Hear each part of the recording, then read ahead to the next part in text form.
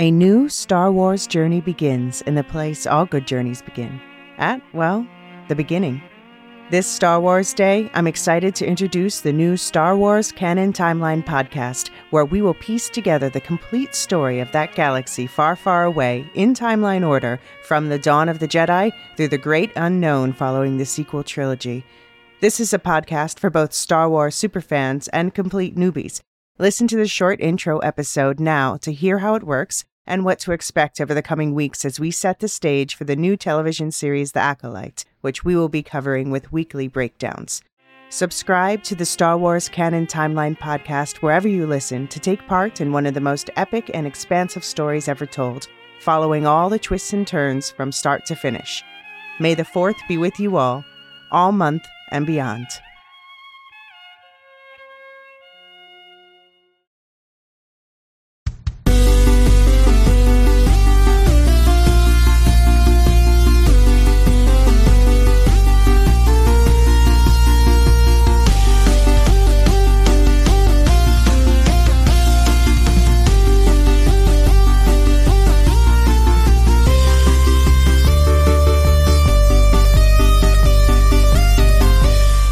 Welcome to the MCUniverse, where the Lorehounds, your guides to the multiverse and beyond. I'm David. I'm Jean. And I'm Alicia, and we're your guides to Echo's ass-kicking ancestry.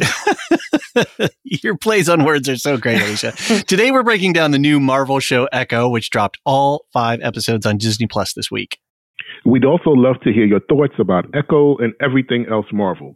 Email your feedback to mcu@thelorehounds.com or head over to our website at thelorehounds.com and use the contact form or record us a voicemail. For ad-free versions of this and all of our podcasts, check us out at patreon.com/thelorehounds. I'll share more about the Patreon as well as notes about our upcoming programming schedule at the end of the podcast. Also, we'd be forever grateful if you could help us get more ears tuned into the Lorehounds MCUniverse. All you need to do is drop us a 5-star rating and review wherever you're listening. Apple Podcasts is especially helpful, even if it's just a few quick words. We read all the reviews, and they mean a lot to us. And before we get started, just a quick spoiler warning. We'll, of course, be spoiling all of the Marvel Spotlight series Echo, but spoilers from the rest of the MCU and the Marvel comics are also on the table. Hey ho, Marvel fans. Alicia, Jean, good to see you guys. I am podcasting from the basement of my in-laws again this weekend. We decided to pack up the cat and all our stuff. We had an unexpected school closure on Friday, and then we have, of course, the holiday on Monday here in the United States. So if I sound a little bit different, that's why. Doing the old setup on some weird plastic boxes and some game board pieces and tables all balanced and crazy. Anyway, how are you guys? Jean, how you doing? I'm good. Battling a little cold, but everything is okay. I think everybody's battling a little bit of something. Yeah, tis the season. It's been weeks. Yeah. And Alicia's on the mend too, right? Thank goodness. Yep, on the mend, watching movies again, whether or not that's good for my ears, who cares? And you went to go see a big boom movie. You saw the Godzilla. Yeah, I went to see Godzilla, which I heartily recommend. And I was, like I talked about before, I was like, I just can't keep up with all the different IPs, and Godzilla is just going to be one that's out for me. But after hearing all the good stuff about this, I had to give it a shot. And yes, this is, for me, easily the best Godzilla movie I've seen. Now, I understand I also need to see Shin Godzilla and then compare those two. But right, what I've seen, by far the best. Yeah, I mean, it's a great entry back into the world from Toho, the Toho Corporation that owns the main Godzilla rights and has had it. So yeah, maybe we'll see some fun stuff. I don't want to get into it all, into the monster of it all, but I think that this movie is a solid offering, and if they keep producing some stuff, it'll be a fun thing to jump into from time to time. Yes, so. I would love to see a sequel to this, but I'm not going to see Godzilla versus Kong, I don't think. Yeah, I'm not into that as much. Anyway, well, we're not here to talk about Monster Go Stomp. We're here to talk about Echo Go Ass Kick. I don't know. I was trying to find the verb there, but it didn't work. So we've got a lot to talk about. We're going to do this as a single podcast because we dropped all 5. But I have to say, well, I don't want to get too far into it yet because we want to touch on some Marvel news really quick. But it was a pretty easy watch given the 5 episodes. So, but we're going to bundle it all into one episode just to make it easy. Binge shows are never fun to try to cover episodically. It's a lot of work for not a lot of podcast return. That said, anything new on our Marvel radars that we should be aware of? I see you've got a note here. Well, I mean, I think the biggest news people are buzzing about this week ties right into what we're talking about, which is that the Defenders-verse series, the Marvel Netflix series, have been added to the official Marvel timeline on Disney+. So, short of a direct statement from Feige, this is the most official announcement we've gotten that these series are pretty much canon. And that, of course, leads right into Fisk in this series. That's, I don't know. I'm kind of just still processing that news. Jean, what's your feelings on it? Because I'm trying to resolve my own feelings. You've always seen it, Kenan. Yeah. That's exactly right. I'm glad that they said it. They've always existed in the same world to me because they pulled some stuff from the original, from 2012 Avengers and Secret Wars, from Agents of S.H.I.E.L.D. into those Marvel Netflix shows. So I'm just happy that we could potentially get to see Luke Cage, Jessica Jones again. I really want to see them interact with other Marvel characters in the way that they do in the comic books. And I think it's going to be a pretty good thing, a really good thing if they do, because those stories, some of my favorite Marvel stories that they've told on screen. Yeah. So I'm really excited, and hopefully that they do remain canon and it's not just, somebody, saying some thing that they'll walk back in a few months. Yeah. But yeah. It's really exciting. It's an exciting time. I'm kind of excited too, I think, because I appreciate efficiency is not the right word, the conservation of all of the hard work that was done already and the enjoyment that we all had for those different shows, and to just bin them would have felt like, yeah, okay, but like that would have been a little bit disappointing and kind of like, oh shucks, you're just throwing away something we all really enjoyed.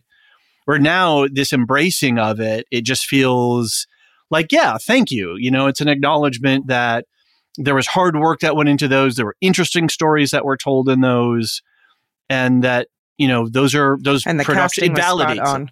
Yeah. What's that? Yeah. The casting was spot on. And I think that's one of the reasons why they're like, okay, because we really do want to keep these actors if they can. Yeah. I hope you're right. I hope that's the case. I hope that they keep Mike Coulter for Luke Cage. He was great. Yeah. And I hope we get Iron Fist. Colleen Wing, Iron Fist. I didn't even go near Iron Fist by that time. It was like, oh yeah, I'm not sure what they were doing. Okay, well that's cool news. That's fun, and it as you said, it ties directly in. So I guess let's start talking about our spoiler-free hot takes for Echo. We'll get into a more deeper breakdown after we take a break, but first let's sort of go round robin. I will say that I enjoyed this season of television. I felt it was a real easy watch. I didn't feel like, we had a compressed amount of time between the time we were recording and the time we had to watch it. And I'm watching a bunch of other stuff, and we're about to cover True Detective. And so I'm going deep on that. And we've got a couple of other shows we're picking up. And I was like, oh God, I'm going to be really stressed this week or whatever. It actually was just a really easy watch. And I didn't have a lot of effort in terms of consuming the content. And by the time I got to 5, I finished 4, and then I was like, oh, I got to watch this other episode, but maybe I should just finish 5. I was like, yeah, I'm going to finish 5 because I'm on a roll here. So let's go. Mm-hmm. So I felt like the energy and the pacing of the show as a season overall wasn't bad. That said, I really hope that this is the last of this bullshit from the studio about messing with the scripts and the edits and churning it through whatever machine, because I think while I ultimately enjoyed the season, there was a lot of misses and there's a lot of structural problems with it. But I was really entertained, and I really enjoyed the way that they centered the story and with different different characters and different types of storytelling. I was really amazed at how well we moved from English to Choctaw to ASL and flowed back and forth between these 3 different distinct languages. I never felt it just felt so seamless to me, and felt really enjoyable.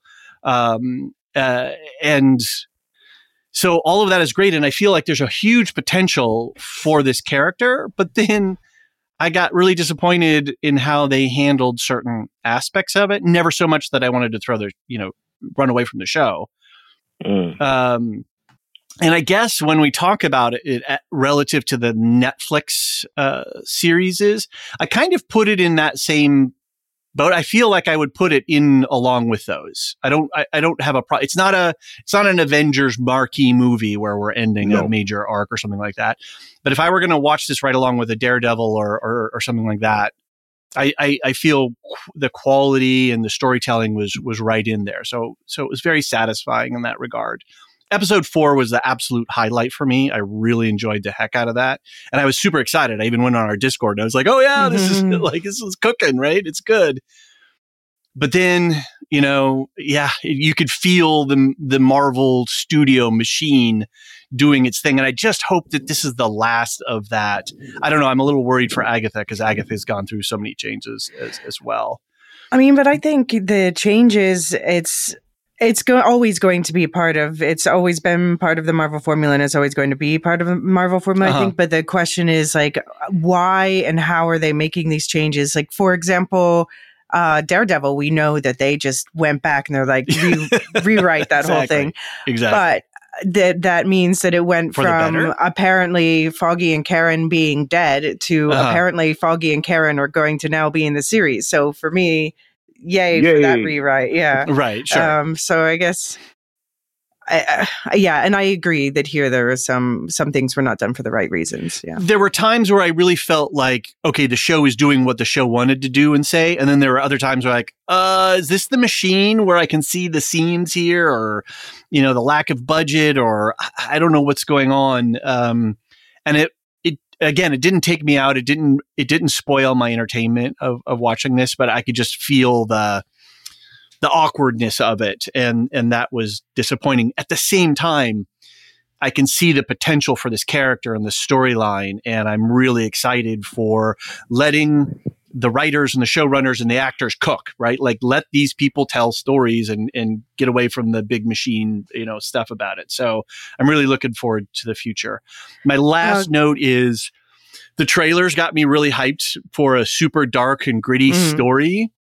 And in the end, my expectations about that weren't met.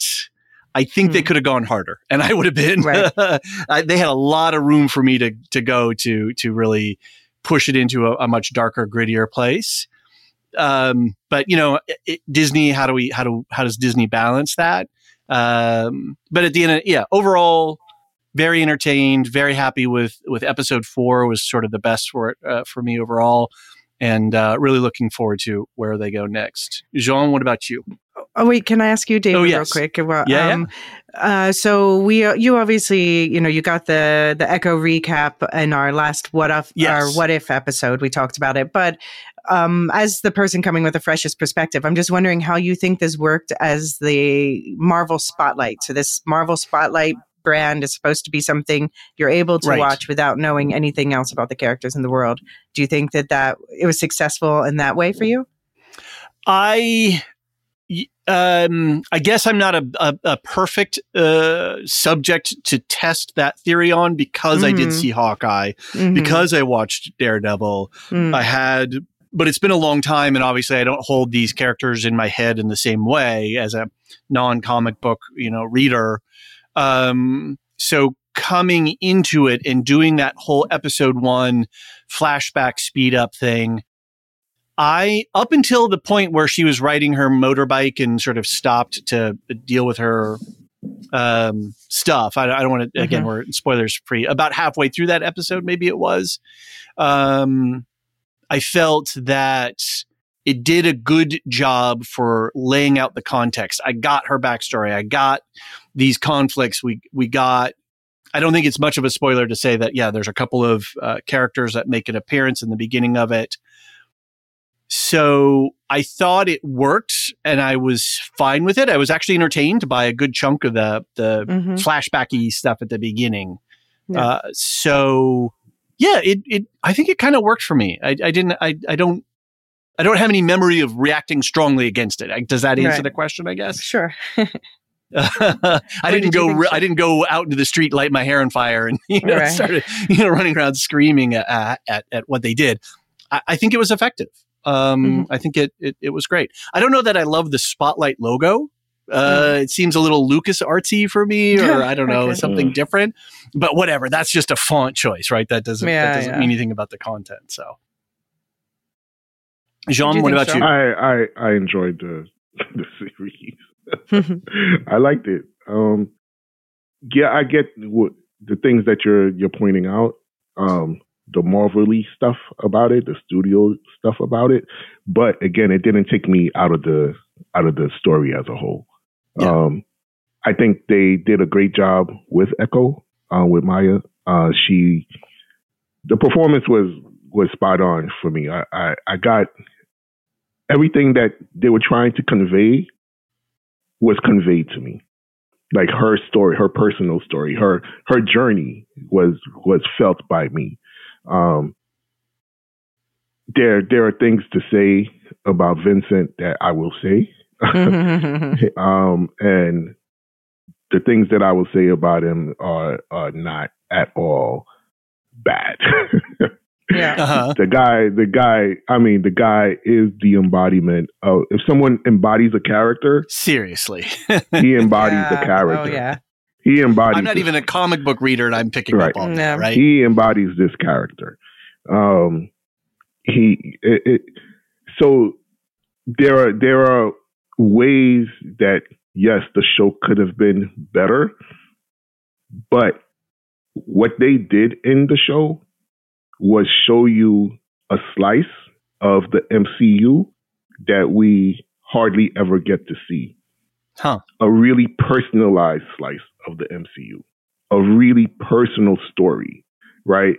That has nothing to do with anything else that's going on in the broader sense of the Marvel universe. It's not about incursions. It's not about, Watchers, witches and stones. It's not about any of that. It's just a very personal story, which was what the Netflix shows were about. They were personal stories about these heroes. That's a good point. I hadn't framed it that way before. And I really love that about this because this is Marvel's spotlight, right? And it's a spotlight on these characters. And I think they did a great job of shining the light on these characters. I don't have the reaction that I had watching the first episode. And there's one particular scene, I think it's in the fourth episode. There's one particular scene that just made me, scream like, holy shit, I can't believe this happened, right? And I'm just like, if you can get that from me, if you can get that reaction from me, like holy shit reactions, then you're doing something right. You're doing something right. There are shows that I watch that I enjoy. I never go holy shit. Right. I never to Fargo episode 9 the other week. Anyway, but that's a different show. No, that's that feeling like, when you get excited by something and you have a physical and you verbalize. You have you have a moment and it's just like, man, and then you look, I paused the show and I was just like, what the fuck? It's just like, wow, okay, they did this thing. And this thing I felt really was like, holy shit. And then I went back to the show. Oh, I'm excited to get into the spoilers. So I had to take it in.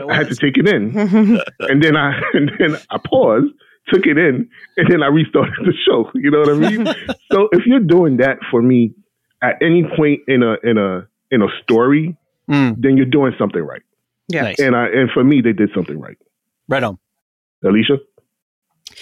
Yeah, I really enjoyed the show, but I start to just get worn down by the whole story going on where people are complaining about Marvel fatigue and stuff. I'm like, I have Marvel fatigue. Just like shut up and enjoy the show. Yes. Because it just so that did like was a damper on me, that and the whole binge model. I'm not a fan of the binge model at all for a lot of reasons. But and just people like commenting on Twitter horrible things about. Well, I won't even get into it. Just people being horrible in the ways you expect with a disabled female character. We got you, Alicia. We're here. Yeah. We're here together to don't let it bring you down. I know. Yeah. No, but if I block all that out, then I found this to be like a good, solid show. Like I'd give it an 8 out of 10. Right. So, I mean, that's not a 10 out of 10. And the problems for me come back to it's not on the creatives, but I agree with you. It's on the execs. I think that they really threw the show under the bus when they did this release schedule. There were budget cuts. There were supposed to be 6 episodes. And then they told them 5, halfway through writing, it's going to be 5 episodes.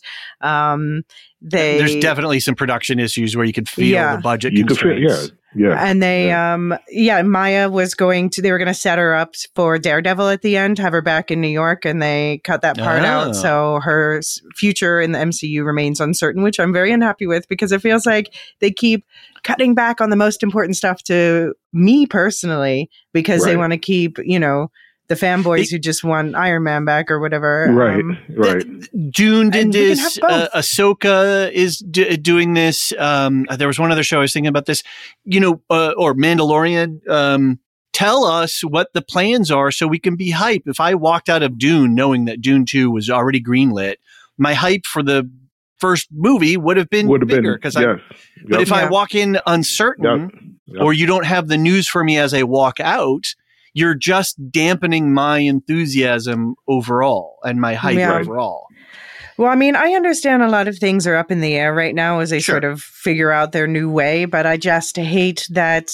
I think they're just listening too much to the wrong type of fanboys and give them the characters that they want. Give us that Hulk movie. I will be there in the front row for that Hulk. Not in the front row, I'll be in the middle of the theater where the sound is the best. But I want to see more of this character in particular. Like David, when you and I started talking, however long ago, this was one of the first things that I brought up that I was looking forward to in the MCU. Right. So I've been looking forward to this for a long time. And I think, I'm quite happy with the results. I felt they did a good job balancing her backstory and, why she is the way she is with the criminal network politics and her family life today. I really liked that recap episode personally. I think there was a lot of great camera work. Yes, Fisk in that first episode. Yeah. Fisk was so very Fisk in all like the best, worst ways, and, but I was glad that this was a show about Echo and her family. And I like that. Yes. I could use a little bit more fighting, but I think choreography that we had was good. Yeah. Mm-hmm. Something you said, Alicia, just really struck me. You said the show is not a 10 out of 10, it's an 8 out of 10. Why is the barometer being set that everything must be a 10 out of 10? No, exactly. I agree. Exactly. That is the inherent problem. We got this. Yeah. Why does it have to be a success? Problem. Yeah. That is the inherent problem. Everything comes through the lens as if this is not a 10 out of 10, it's a failure. Right. No. Mm-hmm. No. And it's a very it's like if you give a 4-star review on something, then you diss them somehow. Right. right. on a, Well, on actually, a I Uber do- or something. I, for instance, the movie theater that I go to, after I go, they send me surveys afterwards, like, how was your visit? And if I rate it was an 8 out of 10, they're like, why so low? And Right. I'm like, Exactly. That's And like I 8 out always of 10 is not low. It's I not always low. select, that's an option for the response. Like, that's not a low score. Like, it's not a low score. But Yeah. we've been conditioned by this very small, vocal, racist, misogynist, sexist, homophobic minority to think that if a show is not a 10 out of 10, according to whatever scale they're using, according to whatever measurements they're using, whatever criteria they're using, that the show is a failure. Now this has become a thing throughout the critique of the MCU and superhero genre in general. Yeah. And that is a problem. The Marvels. That is a The Marvels problem. is a fine movie, and it's going to do very well. Not It's gonna 10 out make of a lot 10. money. No, it's not a 10 out of 10. Failure. But Not you'll a enjoy the Been a movie if 9 you watch out of it. 10 if they had put the musical stuff back in there. So until we address this rather large elephant in the room as a community, then we'll continue to feel the fatigue of the Marvel fatigue that you're expressing, Alicia. Interesting. And that is the problem. Yeah. I don't need, everything is not going to be a 10 out of 10, but that's No. okay. Because you know what? In this last, 7 months, I've got a 0 out of 10 on my list. Right? I got a 0 out of 10. Talk me out of giving that show a 0. Can somebody talk me out of giving it What a is 0? it? What is that? Is that one show? That one show that we don't talk about. That one show we don't talk We about. always Well, talk how are we about supposed to talk about it to talk you out of it? If we No, can't talk yeah. about it? Because you can't talk me out of it. That's the that's the point. It's like I'm giving that. That is clearly, and that one clearly went through the studio meat grinder. Yes, Oh, yes. yeah. It went through the grinder, and it was terrible for it. But the show was terrible, and it showed. Yeah. So there is truth that some shows are bad, some shows are good, and some shows are really, really bad, and some shows are just outstanding. Everything doesn't have to be outstanding. Yeah. Everything is not going to be outstanding. It's not a binary, it's a pass-fail thing. If it were binary pass-fail, the show passes. The show passes. Yeah, there you go. It passes. But okay, speaking of our own ratings, this was the first TVMA property officially in the MCU. Do we think it earned that? What do we think the violence is on the Pukila scale? And for those who might not be aware, we've got a couple of different frameworks that we like to use within the Lorehounds community. We have the Shippey test. We have the is it Sanderson? I always forget. It's the Sanderson, the Sanderson scale between adaptation versus inspiration, and then we also now have the Pukila test, which is named after our dear friend and favorite Tolkien scholar, Marilyn R. Pukila. And it rates the violence on a relative scale based on the rings of power being, is it more violent or less violent? And would Marilyn watch it? If it goes over the scale, then it's something that she wouldn't watch because the violence is too much and too intense. I think it gets a +1 on the Pukila scale for me, starting at a 0 point. I think it's just over the line. There was a few early on fight scenes, and there was certainly one gruesome death that I think they gave an extra they put some extra shots on it to really push it at us. Yeah. And that's when they keep advertising in the trailer too. Yeah. But otherwise, by and large, except for the flashback stuff and that one other scene, I think it was pretty mild. Like I said, it could have gone harder and darker for me. Yeah. Jean, I thought it was going to be more violent. I knew it wasn't going to be. Yeah. Okay. I knew it wasn't going to be like Punisher dark. I knew it wasn't going to be like Daredevil dark because it's on Disney Plus. Right? Yeah. If that show would have lived on another platform, well, that's I on could have Hulu seen too. It. Yeah, but it's not, I watch American Horror Story on Disney Plus, so it's hard for me to. But American Horror Story is not a Disney Plus thing, though. No, it's not made by them. It's made right. That's what I'm saying. I think that's the difference. So we can watch all the Netflix shows on Disney Plus, but they're not made. I think there's a difference. Mm-hmm. So I expected some violence. I didn't expect it to be, like I said, Punisher violence. Right. Mm-hmm. Yeah. So on the peculiar scale, I'll give it. I would say it's over the scale. Yeah. But it's not over the scale where it's like, oh my God, this is awesome. Right. Over the scale. Yeah. Well, that's what I'm saying. If we start this scale at a zero, this is a new, we're still exploring what this scale really means. Yeah. If we start at the neutral position of zero, that's where I give it a +1. Yeah. Yeah. I think the violence is predictable in this. It's not like in the third episode of the second season of Wheel of Time, something violent happens very suddenly that I would be like, you need to know that's about to happen, or you will have that image in your head for life. Right. And this is and I think the fight scenes at the beginning, there's some stuff where, if you don't like violence. Sound mixing that's more... True. The sound mixing does a lot of the heavy lifting for that, the squishy sound of blood smattering. Yes. Yeah. Right. Cool. And I liked, they did the camera work of the question is, how well does this fit into the Daredevil Netflix Marvel pantheon?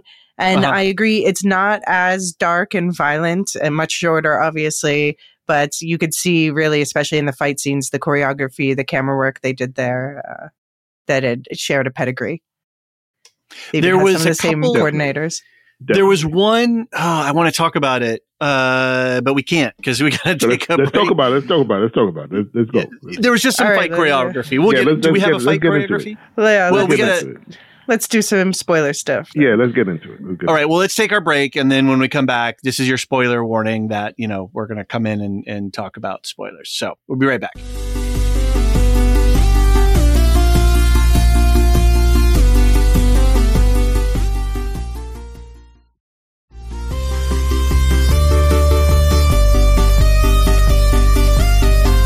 And we are back. Okay, spoiler stuff. Here we go. This is it. If you're a Patreon person and you had the ads cut out, this is where we're going to get into it. There was one little part in the fight scene with Daredevil where she's in the cage, and she does this thing where she pauses and re-aims her kick because he moves. I was like, that was so cool. I really liked that. This is a fighter who is thinking tactically in the moment. It's not pure choreograph. Flowing, whatever. There's she's like, boom, right? You moved your head. Now I'm going to move my foot to make sure I connect. And I was just like, I haven't seen that in a lot of choreographed fight scenes before. Yeah. It really made me happy. I think it's a callback to the comic character who watches other people and mimics their whatever they're doing. I like that. I like that take. So she's able to watch someone else, whether it's their fighting style, even playing the piano, for instance, right? And she's able to just, I see what you're doing, and I can do the same thing. So for me, that's the call. I got to call back to the comic character, like watching this person fight, understanding what they're going to do, and then counteracting what they're doing, which was really cool. Very good. It was really cool. Yeah. Okay, now that we got that out of the way, because I just super excited. But I have to ask, Jean, now that we're on the spoiler side of things, what's the moment in episode 4 that made you stop and pause and go back? Okay. Is it episode 4? I don't know, but what's the moment? The moment I'm talking about is when... that made you scream? Fisk. Yeah. When he said, he got that box. The hammer. And he was talking, about his father. I take him out, and he got the box, and I said, "Holy shit! He got the hammer in the box." Like, no, does he have the hammer in the box? No way, does he have the hammer in the box? And I'm just like, wait a minute. Gives her the box, opens the box, and it's the hammer. I had to pause. This guy has the hammer in the box. He's deranged. He's out of his mind. Yeah. He is completely out of his mind. I said, no. The guy is walking around with the hammer in the box. The hammer that he killed his father with. Yeah. For him, it's a symbol of his freedom from his father, but it's not. It's actually the thing that's holding him in place. Right, it's your derangement. Yes. Yeah. Yes. Yeah. It's reinforcing you killed your dad. Yeah. No matter how horrible that a dad he was, you killed him. Right. Yeah. With a hammer. And you keep it. For all these years, you apparently have it in a box that you take with you on trips. What? What? Yo! And then he thinks she wants to have that. Like that's gonna help her. Yeah, here, join me in my psychosis. Join me in my dysfunction. Kill your father. Take the hammer and be free. Kill your actual father. Yeah. Take the hammer and be free. Yeah. Great Star Wars comp right there, right? Between, strike him down and join me, right? Oh, strike me down exactly. and become the Empire, Mm-hmm. Take the hammer and be free. What? What? That's why episode 4 was my favorite. Yeah. Go ahead. Sorry, Alicia. No, I was just saying, I love her responses. She's just like, nah, dude, like I am not as messed up as you. I just realized that. Like, this is the hammer? This is the hammer? I'm like, yeah, that's the hammer. That's the hammer. I said, oh, man. Woo. Sis, boy, that boy has some issues. Yeah. I'm so glad to have him back. Mm. All right, do you want to step back really quick, Alicia, and cover some of the meat and potatoes here of what we do? So the series was created by Marion Dare, which is that's her like pen name. Her real name's Heather Williams, but it's interesting that her pen name is rooted. She took that name from her paternal family names, so you can see. This is also a theme that goes throughout the series. Echoing across the generations. She also grew up in a family funeral director, so does a lot of thinking about death. So that's also interesting. Okay. Cool. But she's previously best known for writing on Better Call Saul. Nice. I love that show. Yeah. And the other head writer is Amy Rardin, who's got a lot of TV writing production experience. On direction, it was led by Sydney Freeland. She's Navajo and especially known for telling Native American stories. The episode 3 director was Katrina McKenzie, who's an Aboriginal Australian. So she's got lots of TV experience, including apparently being the first Aboriginal woman to direct a U.S. series. But we still, she's from somewhere else, but she's got that same perspective of wanting to tell Native stories that are often glossed over. I feel like we're getting a nice breeze blowing in with a lot of stories from different communities. We're in the middle of watching, well, sorry, not in the middle, but just started watching True Detective Night Country. We've, John and I got access to screeners.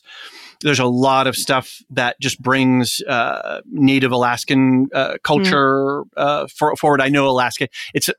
I'm not sure of all the appropriate tribal names, so I don't know whether to just call it Inuit or what have you, because there's more than one group there. But to bringing those stories forward, and to bringing Callie Reese, who is a boxer and an actor and an activist in her own right, to Kohore, the episode in What If. I know Killers of the Flower Moon is a Scorsese thing, but it's talking about something that's very relevant to this. So I feel like there's Pray. Another shout out. Yeah. It's just great to see that there is kind of and then of course we're getting stuff like that. Michelle Yao, we have a Yao Renaissance is what one of our Discord users, Adrian, called it. And she, we've got Everything Everywhere and The Brother's Son, which I'm watching right now. It's a lot of fun, and American Born Chinese. So I feel like we're making a lot of great inroads into telling stories that encompass the reality of our world. Mm-hmm. Yeah, it's more interesting than telling the same Anglo-Saxon stories over and over. And it's Although great we that still do that too. Sure, of course. We're not diminishing. It's an abundance. And it's just great to hear that. I didn't realize that all of the primary creative team here are all, coming with their own perspectives on this. Agreed. Okay, so just a couple lines to recap the series as a whole. We're set 5 months after the events of Hawkeye. So Jean expertly recapped those last episode of this podcast. And Maya Lopez is being pursued by Wilson Fisk's organization, leading to her return to her hometown in Oklahoma, where she must come to terms with her past, reconnect with her Native American roots, and embrace her family and community. So I just wanted to, just as an act of positivity, I was wondering what is everyone's favorite moment from the series that doesn't involve a hammer? David, what do you think? That's tough. I had two. One is a bigger arc thing, related thing in the way the episode was structured. But for an individual moment, I think it was Maya getting that visual implant contact thing where she could see the ASL being gestured out as somebody was speaking. And what I liked about that, it was rather than saying, oh, we're going to fix you by giving you the ability to hear. No, I'm actually giving you the ability for my words to go directly into a language structure that you're able to take on board right away.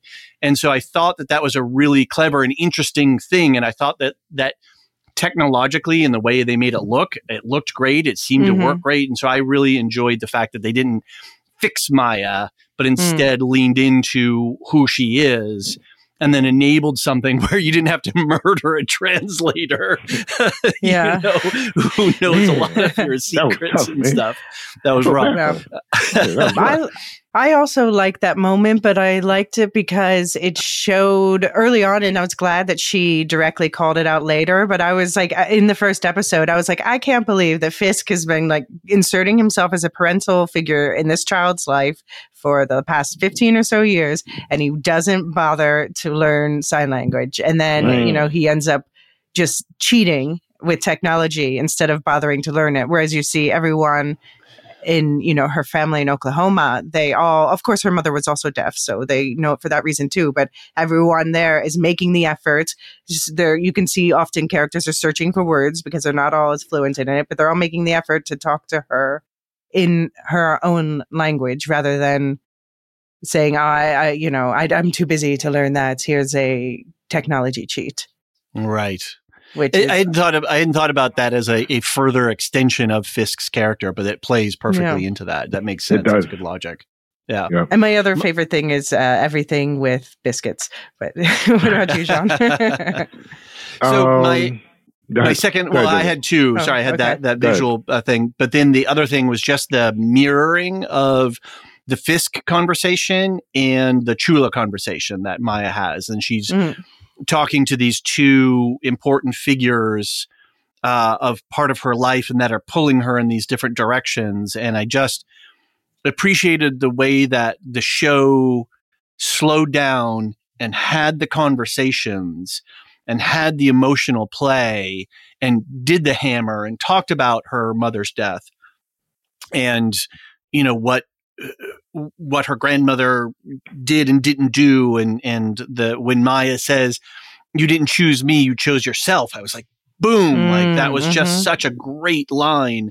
And so the way that they set that episode up with that tension between these two strong figures in Maya's life, I really liked that construction. And I thought that this was the show at its best in storytelling by really putting Maya into that conundrum of who am I going to choose and which I have this anger and this pain from both sides.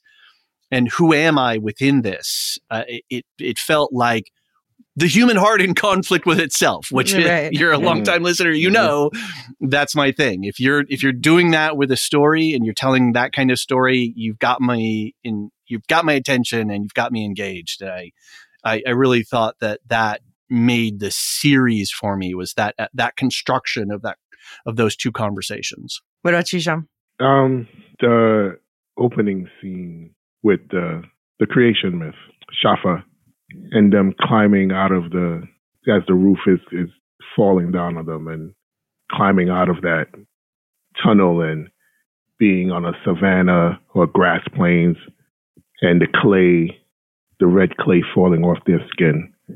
I thought that was just really, really visually, just really nice to watch. Yeah. And I'm a sucker for mythology stuff. Mm-hmm. So This is the Lorehounds podcast. So, all right. So, getting that thrown into a superhero story, because my superhero story started with mythology for me, right? Mm-hmm. And it's just, it was really cool to see something that we haven't seen before or talked about before, or before you sent that, you sent a link about creation myths last time. About the Mohawk. Yeah, about the Mohawk, which I hadn't read before. That was really compelling for me. It kind of set the tone for me to watch the rest of the series, because it took me it put me in the mind frame. Even though I knew that this series was going to focus on, Native American culture that I haven't focused on before, right? It set it up for me emotionally to be prepared to have these conversations in my head as I'm watching the series play out. What it means to be displaced, what it means to, be connected to your ancestors in a way that matters, really, right? And that really was something that was great for me. Yeah. So that opening scene, that opening montage of the creation myth of the Choctaw people, that's probably my favorite outside of the hammer. That was my favorite scene in the show. Did you get strong Kahori vibes from that? I thought they were going to lean into the Kahori story for a second there. I thought there was some Tesseract. Well, there's we're gonna talk more about the creation myth when we talk about the ancestors who gave Echo her powers. Okay. But there are certain overlaps, especially so just a little general Choctaw background. Sure. The Choctaw were originally southeastern, so the Mohawk were northeastern. So southeastern, both woodland tribes, you're going to see a lot of similarities. There's also, a lot of similarities across Native American creation myths, like the Choctaw. In their creation story, they were the first. Their language is the original, and then there was a sort of Tower of Babel situation that they say created all the other tribes. Okay. But so they were originally based around Mississippi. They are what the Europeans dubbed the 5 so-called civilized tribes, which are the Cherokees, Chickasaws, Choctaws, Creeks, and Seminoles. And they called them this because they were the ones who they aligned themselves with the European. They started to wear more European dress, started to intermarry more with Europeans. But even though, despite that, they still moved them when, Andrew Jackson decided that all the tribes should be moved. So this movement is called the Trail of Tears. And that's usually the one people learn most about in school. There were other ones from the Potawatomi we're part of, from the Great Lakes region, that was called the Trail of Death. This is the actual Trail of Tears. And so a lot of them, most of them ended up in Oklahoma, which is where they dumped all the tribes before, because the land was barren. So they dumped all the tribes there. And then during the Great Depression, this is when the tribes started to find oil, but we'll talk about Killers of the Flower Moon a different day. Right. So Oklahoma, the name of the state, is actually a Choctaw word. It means, Okla means people and Huma means red. So interesting. That's where the name of the state comes from. Okay.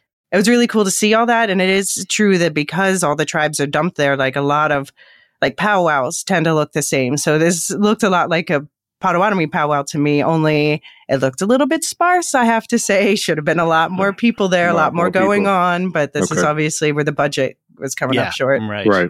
Yeah. So one thing that I have to address this because I keep seeing it coming up. And this is the whole thing. You hear about female superheroes and female characters, not so much often about male characters, which is people saying that, that Echo is too angry, I'll kick rocks. Yeah.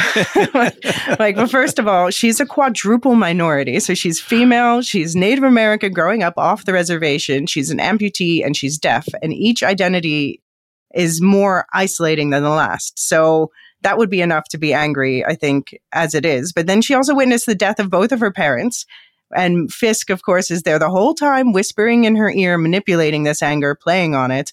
So Like, I think if you're cool with Bruce Banner being angry, I see even more reason why Echo would be angry. And like, we've got to just accept that women can be angry too. A whole character just based off of anger. And we have a problem with Echo? Come on. Give me a break. Give me a break. And they gave a different ending to this. She didn't take up the hammer in the moment, nor at the end. She chose a different way, just like they did in the Marvels. Yeah. They chose a different thing. We don't need to have violence and trauma and re-perpetuating that cycle. She did something different. Of course she's angry and she's dealing with it, And she has every reason to be angry. Absolutely. She has every reason in the world to be angry. Yeah. The person that she has looked at as her only family took her family away. Yeah. Like, and then manipulated her and gaslit her. And into being something that, was a tool. Her own family will never recognize. Right. How could she not be angry? So she's angry at herself, and she's angry at Fisk. She's angry at her grandmother for not coming to get her. She's angry at her uncle for leaving. Yeah. He left her. Yeah. He left her. He just left her. They just kind of abandoned her. Yeah. How could she not be angry? No, I have. Come on. Yeah. Come on. So I feel like maybe I'm a little extra defensive of this character because like all this stuff about the talking about like. I feel like her sometimes when I visit from the East Coast and I go back to the reservation and I end up getting like projected upon me from arguments from generations before me, things that happened when I was a small child or before I was even born, end up getting put, that story ends up getting put on me. So I really feel like that alone, without all of these extra things, like I just see no reason for her not to be angry, basically. Right.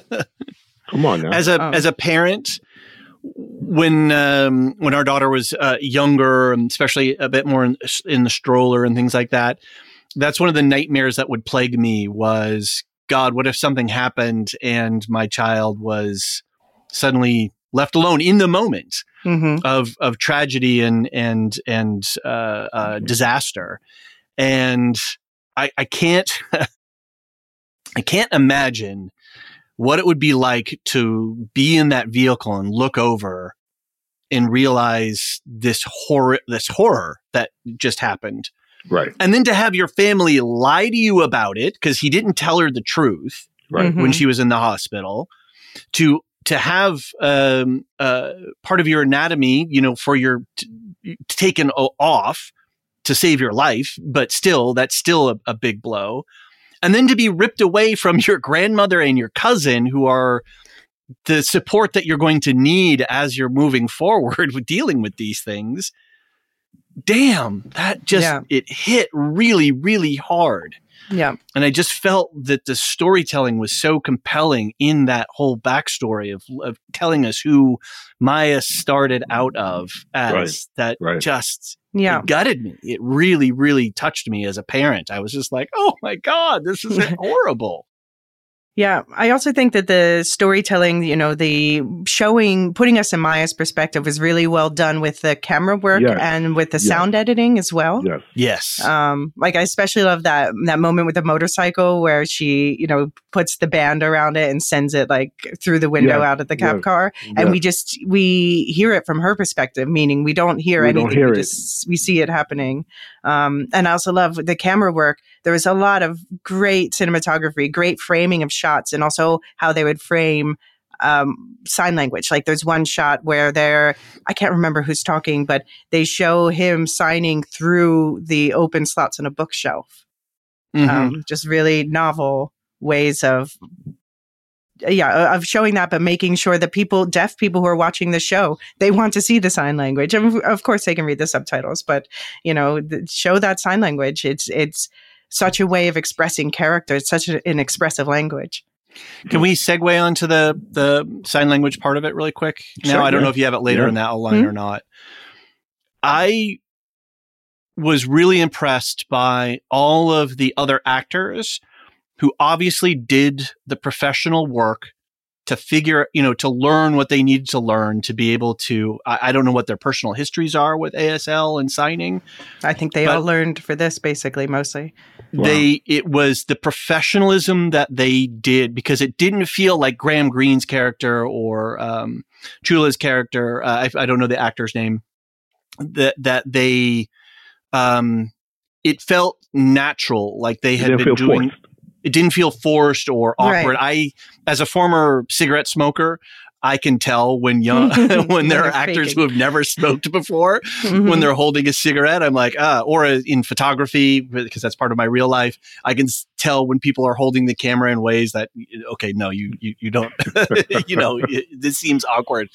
And the way that the naturalness which they were communicating was really great. And I don't know what it's called when you kind of whisper the words that you're speaking as you're talking. I don't know if that has a name or what. Well, it's whether or not they vocalize. But yeah, that was one of the things that they were saying, was that people who are less proficient in sign language tend to, because you're trying to link every gesture with a word, and they say the words at the same time. Whereas if you see people who are really fluent in sign language, they're often not really vocalizing. Yeah. Right. And they portrayed that. They didn't cut that out or edit it out. They actually included that as part of the storytelling. And I just was really, I used to work in a setting where, in Seattle, where there's a big ASL program, like one of a big center for it. So there was a lot of, the deaf community was all around us all the time. And it was really profound to see it again, to see this on screen, and the way that they used it as part of the narrative fabric of the storytelling. They didn't shy away from it. They didn't lean into it. It felt really well balanced. And I loved that all of the actors, especially storied actors like Graham Greene, who's been around forever. Right. It was so natural in his expressions and the way that it was really, I just really appreciate what they did with it. You know what else I appreciated was I love the theme song, The Burning by the Yeah Yeah Yeahs. I did not skip it a single time, even though I binged. So yeah, we got one of the things that people were looking forward to most was the Daredevil cameo. And the rumors were, it was great. The fight was great. But I initially, and by this point I knew that it was going to basically be just that fight, but initially he was supposed to be in it more. There's even rumors that he was going to be looking for Jessica. I just really, that's one of the things where I feel shortchanged by them cutting back I would love to have seen, I want to see them, Echo first appeared in Daredevil, a 1999 issue. That's where the character first came from. I wanted to see more of these two together because it's so interesting to see, she's deaf, he's blind. How do they communicate? But yet they even have a love story in the comics. Please let us have more Daredevil and Echo. Don't listen to the bigots and, just shelve this character because. Right. Was that Charlie Cox? Yeah. Yeah. Okay. Yeah. I wasn't quite sure because it's been a while since it was. Yeah, same guy. Yeah, and that struck me too in that moment. I'm like, oh, wait a minute. This is a deaf character and a blind character, having a moment on screen together. Yeah. Like you said, don't shelve the character. Yeah, I just really want people to watch the show and determine for yourself how you feel about the show. Yeah. Wherever you come down on it, just watch the show and determine for yourself how you feel about the show. Yeah. Don't take the idea that we are fatigued when things are done well. Wow. There's no fatigue. And it's literally only 5 episodes. How much fatigue do you have? And the thing is, I think on our Discord, Sub-Zero, I think he mentioned something that I feel as well is that, I wish the episodes were a little bit longer, a little bit more teased out, right? Yeah. The end felt really compressed. Right. The final episode felt really compressed. Yeah. Well, they had one cut. Yeah. Right. And if you're saying that you wish the episodes were longer, then, there's 2 things. One, you want to see more of it. And 2, you want to see more of it because there was obviously some storytelling that needed to be completed. that needed to be, fleshed out a little bit more that they weren't able to do. Yeah. Yeah.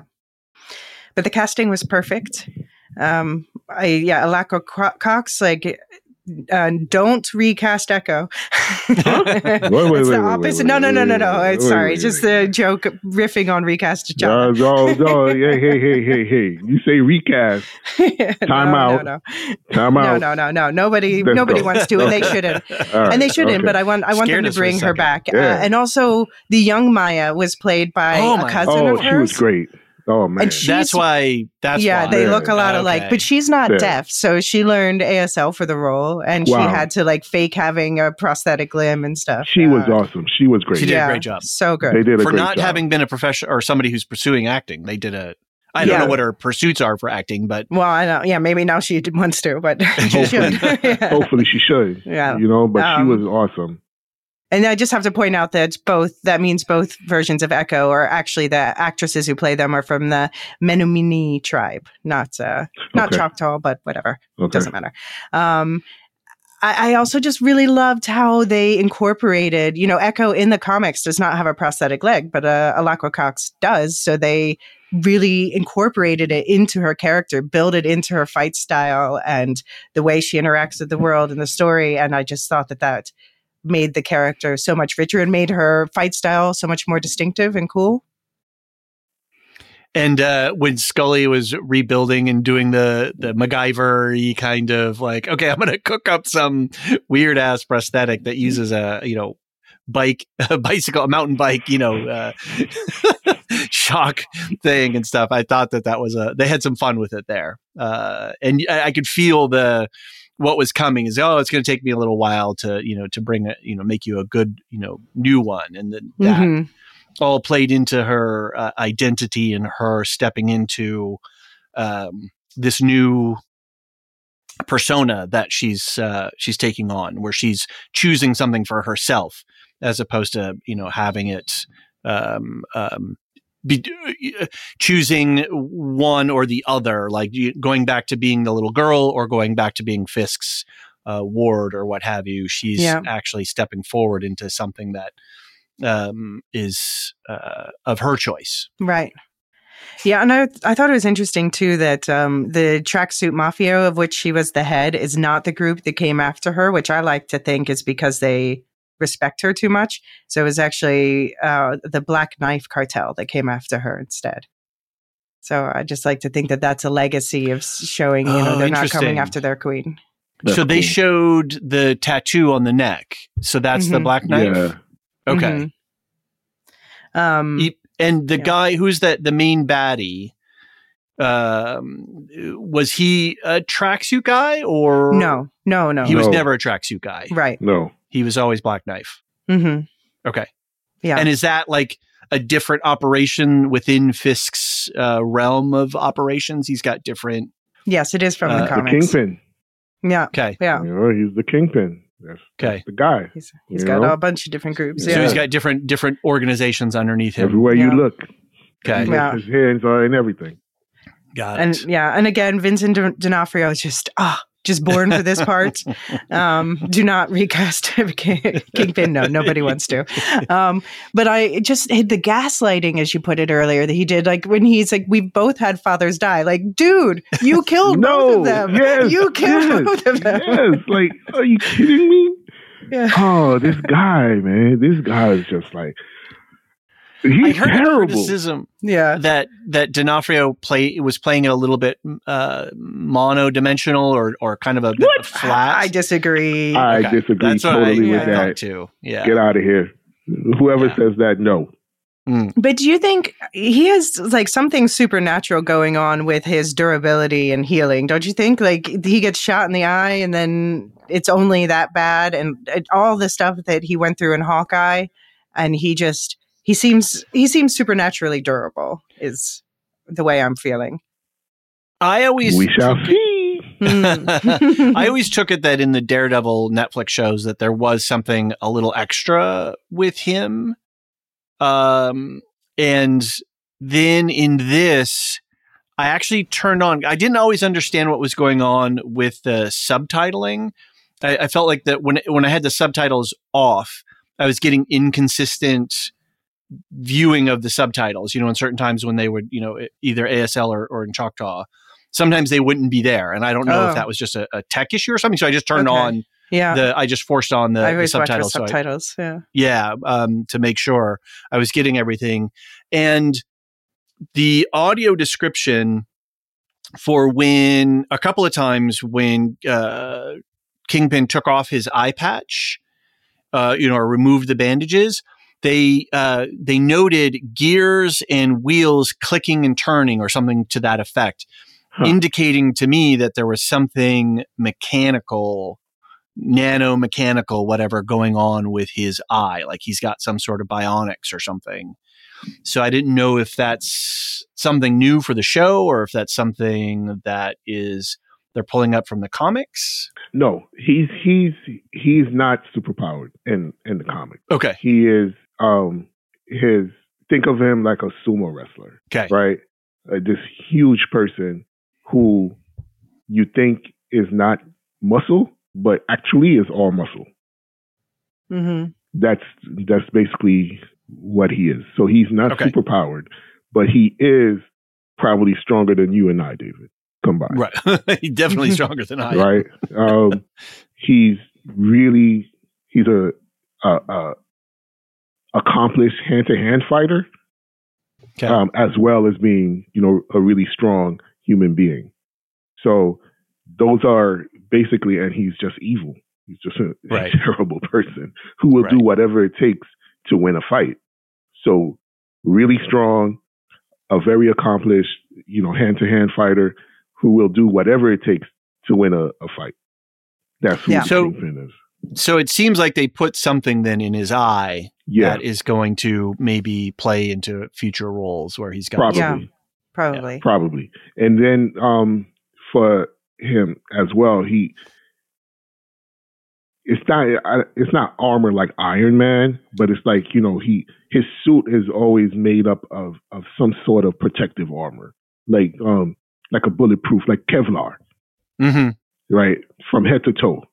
So he takes shots, but the shots that he takes, you think would put him down, but his suit is basically, bulletproof. It's armor.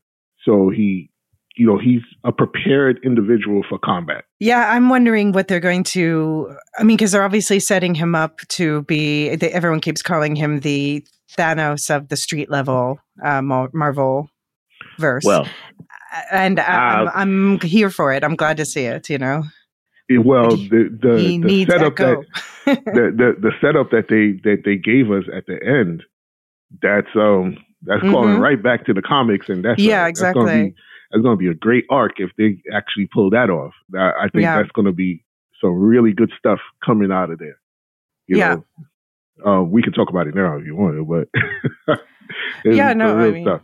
Mayor Fisk, let's put it out there. Yeah, they totally on the plane, right? Yeah. They made that, they telegraphed that really strongly. Mayor Fisk. All I'm saying is we know he's going to be fighting with Daredevil with this, probably, hopefully with more people from the Defenders verse, at least some Jessica in there. But it's got to be with Echo. Come on. You can't just introduce her and then... I'm so scared they're just gonna... she's so central to Fisk's psychology. Yeah, exactly. And his motivation and understanding who he is. Right. He's not who he is without Echo. Yeah. And so to not have her, that would be I don't know what all the plans are for there, but that would be just a fun story world to do this whole Mayor Fisk, Daredevil, just, just rebuild that. That would be really a cool place to be. And you can bring in a lot of different characters because as mayor, he's able to do things that can impact the superhero community at large in New York City. Exactly. So not just the Daredevils and the Jessica Joneses and Luke Cages of the superhero universe, but actually all the superheroes. So that would be that'll be something that Iron Man only dreamed of when he signed the Sokovia Accords. Right. All right, let's go. So one thing that I think that this is a factor of the show being chopped up and shortened is I wasn't always completely clear on the exact relationship between people and why people were mad at, like why people, I was so glad to see Zay McLaren back as William Lopez, Maya's dad. But I wasn't completely sure why they were mad at him because it seemed like his uncle was also involved in organized crime, but maybe not directly with Fisk, or maybe he was mad about being pulled into Fisk's circuit. His uncle being Chaska Spencer, who played Henry Black Crow Lopez. What did you guys understand from that? I enjoyed Spencer, seeing him and what he brought to that role, and I was really confused when she showed up at the skate shop and then they went up onto the water tower. I felt that episode 2 was the weakest episode in some ways. And I understand we had to move the story forward. It was the one that I was like, I was getting a little bit nervous because it felt a little bit, I don't know. And then 3 and then 4 started to bring me, get me excited more. The way that I, after finishing the series, kind of thought about it all over again was that Fisk has got a criminal enterprise all over the country, and her family has been involved with him for a long time at certain levels. Mm-hmm. And it just, and maybe he had operations set up there a long time ago that were feeding into his system. And then, her dad or her family, part of her family, well, him obviously, right? Cause he married into the family, was involved or got wrapped up, and then his brother got wrapped up. And so their legacy is that they are Fisk lieutenants or, underlings in some way. So that's the way I kind of refiltered it back into my head. But during the show, I was really confused. I just went with it, and then it sort of all made sense after the end. I felt that Chula her grandmother was upset, was mad at him, because he wasn't what she wanted for her daughter. Yeah. Right. He was a criminal. Which that makes sense. Right. He was a criminal, and it doesn't seem like her maternal side of the family was about any of that life. Yeah. Right. Yeah. So that's what I think she was mad from the onset. Like, how could my daughter marry this guy? Mm-hmm. She says as much in the hospital. When she's, how could she have a life with this guy who's, not what I want for her. Right. Mm-hmm. And then she dies, and he takes her away. Right. And takes, because of that life. Yeah. Somebody away. Cut the brakes because of his criminal because of his criminal activities. So I got that she was angry from the jump because she did not want her daughter to be with him. But I didn't get why his brother was so angry with him, though. That's, you know what? I kind of felt like the brother. Why did he leave New York and come back to Oklahoma? His brother? No, I think his brother just was in Oklahoma all the time. No, because they talked about him being in New York. Maya says you left New York alone. He left New York. After, maybe he just ran. Yeah. Why wouldn't he bring her with him? Yeah. That's the point when he said he got scared and he didn't know what to do. But he's still working for Fisk in Oklahoma. Or is he working for like a proxy of Fisk, like that, the what's it called? The Black Knife Cartel. Because he's part of after she blows up the warehouse, when he's talking to a couple of the yard managers, they're all like, oh yeah, we did our paperwork right. Okay. Well, all the other nodes on the network, we just got to keep our heads down and not attract attention to ourselves. No, he's in. 100%. And I think he's mad at his brother for one, leaving him. Right? His brother died. So you left me. And you left me to deal with all this shit by myself. Yeah. Because there's nobody else around who I can, deal with it with. And you put me into this situation where I'm beholden to this guy. So he's, obviously dealing with the grief of losing his brother and not having these conversations with him.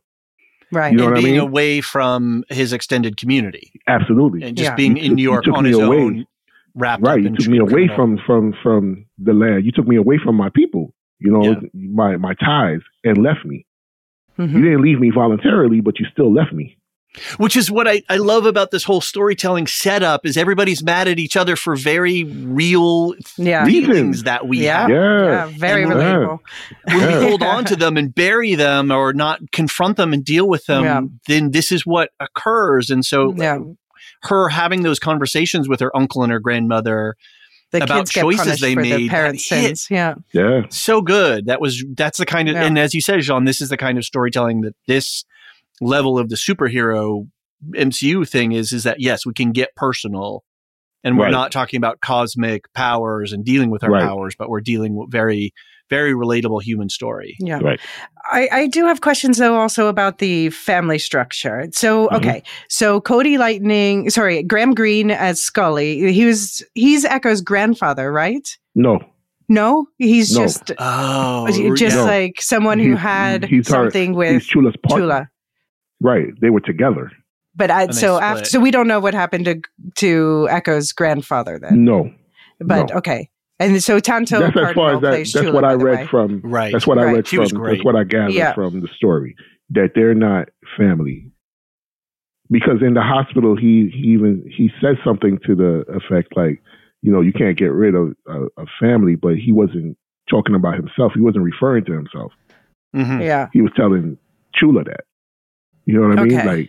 Like he said himself in that moment when she's looking at Maya, he set himself apart from the family in that brief moment. So he's not blood. No. Okay. And then, but Cody Lightning as Biscuits and Devry Jacobs as Bonnie are brother and sister. Oh, sorry. Yeah. Yeah. I just want to go back to Tonto Cardinal really quickly. I haven't seen her in anything before. No. And I'm looking at her filmography right now, and she's been in a few things, but I was really taken by her as an actor. She was really bringing a lot to that role that for me was unexpected. I didn't see her coming. I just thought, here's the one-dimensional grandmother who's there at the traumatic beginning. But when they brought her back around and her being the one who is the conduit for Echo's becoming, and that conversation and the reality that they got into that conversation with her, and what Tonto Cardinal was able to bring to that role was, again, the show was hitting, and with certain aspects and characters was hitting on really great notes that I just wish we could have had more of this compressed 5 chopped up, which we've gone around that circle too many times. Right. Okay, so I was asking Cody Lightning as Biscuits and Devry Jacobs as Bonnie. They were brother sister. Am I getting that correctly? Yes. But and they were the grandkids of Chula, but we don't know about their parents. Their parents just we haven't met not them mentioned or talked about them. No. Okay. By the way, Devry Jacobs is the person who voiced Kahori in What If. Oh, so I didn't even pick that up. People want her to play a live action Kahori in the MCU, that she would be doing double duty, but it would not be the first time an actor's done that. So it's not impossible. Why not? Just make her look different enough. Okay, so this segues nicely into the ancestor powers, which is the twist that they did for this character for the TV show. And I am pro this change. I think one of the reasons, we don't want another Taskmaster because that already exists in the MCU. And another reason is, I've noticed this being a trend in media that's portraying the authentic deaf experience, is they're starting to portray more realistically. It's lip reading is not the way it's been shown on TV, written by non-deaf writers, like where people just think that deaf people can just lip read. It's even the most skilled people say they only get like 70%. So I think this is another reason why they wanted to move away from this unrealistic expectation. For deaf people. But I think it's really, I love the way that they tied it to the generation. So 5 episodes, each one is one of the names of the ancestors who lends echo their powers, starting with Jean, you brought up the creation myth with Chafa, who was played by Julia Jones.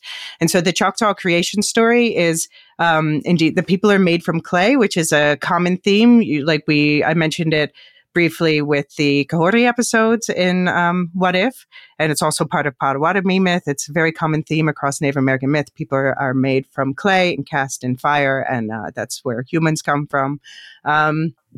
And yeah, in the creation story, though, it was at first only men who were trying to reach the sky. So they were trying to build these bigger and bigger mounds, which reminds me also of the Kahori story that we saw, where they're trying to reach that sky portal. And then they crumbled, and that's when that whole Tower of Babel situation came about. And in this version, so Chafa is a character invented for the show, but Chafa is the number one in the Choctaw language, and it is supposed to be the first Choctaw female. But here they have her, that she's saving them from this crumbling, this falling of the Tower of Babel, which was followed by a flood story, which is also really prevalent across Native American myth, especially on the East Coast. Almost every myth has the flood. It's really interesting to trace flood myths across the entire world. Yeah. Yeah, I think there's been, I'm pretty sure that there's a lot of academic literature on that and looking into this different storytelling. Maybe Marilyn can chime in on some flood-related mythology. Yeah. I have a very healthy section of mythology from on my bookshelves, and nice. It's mythology and folklore is one of my greatest passions, and I have a book that dedicates like half the book to the flood myth and how it's across. Yeah. Oh, cool. How it's across all cultures. Yeah. But yeah, so one important piece of Choctaw history, though, is they say that after the flood, they ended up in what's now Mississippi. And this is where there's the Mother Mound there, or it used to be there. There's only small bits of it left now, or the Naniwaya, as they say in their own language. And this is where they say either people emerged or they from the underworld, but also, or in the other version, they brought the bones of their ancestors and buried them in this mound in Mississippi. Interesting. And we see Chafa and her people drinking from the magical pool. So we see water as a portal again. That's a theme that comes back again and again in Native American myth. And and then we get it's a nice tour through Choctaw histories, because the next ancestor we get is Loak, played by Morningstar Angeline. And Loak is a Choctaw tribeswoman in 1200 who competed in the Ishtemboli tribal match. So Ishtemboli is the Choctaw word for a stickball, which you probably think looks a lot like lacrosse. Now, the version we call lacrosse is actually based on the Mohawk, Cohorties tribe. It was noticed in Montreal, and the French there are like the stick, lacrosse. But this was something they would do it almost like as to settle disputes, almost like a trial by combat. So in the game we see being played in the series, they're playing to see which group gets exiled. So I noticed that the stakes were really high when it's like, wait a minute, we're going to get exiled. Wait a minute, this isn't just a friendly, game of athleticism. This is real stakes here going on. Yeah, so that's another thing across cultures. Settling disputes, not in war. Yeah, right? There are better ways, people. You see a lot of cultures, throughout history that would, instead of fighting, would settle the disputes amongst themselves in this form of, trial. Instead of trial by combat, but, just who's going to be the victor in whatever we decide we're going to, compete in, which is really cool to see, because like you said, there are other ways to settle disputes. And we don't often learn about those. Yeah, we don't often learn about them. Right. No, and we're taught war is inevitable, but... Right. The alternate... By having alternate, it's more efficient. It's less, because war is taxing on resources, not only on the human scale, but also on the material scale and the economic scale, regardless of whether you're mechanized or not. But it does boost economies too. Yeah. But I think more so on the human scales when we talk about, ancient peoples and their ability to live. You need bodies. Yes. Wars take away, right? And people die, and you don't have enough people left over to plant, to hunt, to do all the things that you need to do to sustain a community. So you have to have other means of, settling disputes besides killing one another. Right. Which is it's not novel, but it is novel storytelling. Novel story. Yeah, that's a good point. It's not represented enough on screen. Right. Yeah, because we just go straight to war, combat, fight. Right. Yeah. No. I love to see it. Don't get me wrong, but it's nice to see. And then so we also got speaking of taking laws into your own hands. Tuklo, the next ancestor, played by Danny McCallum, was the first female light horseman.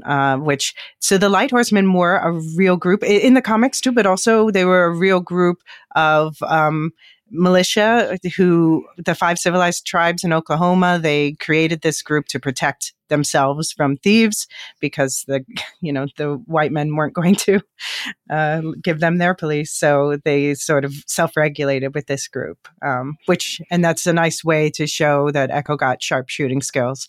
Right.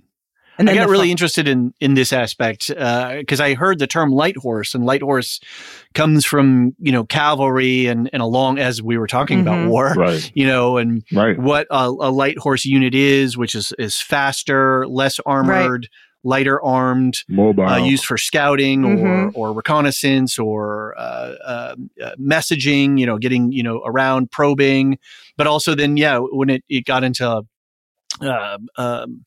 with this unit, which was a big unit and actually had a bunch of different sub elements to it, all the way through to what, with National Park Service and the early Rangers and how they were mounted on horse. So I had no idea that there was a Native American light horse police force.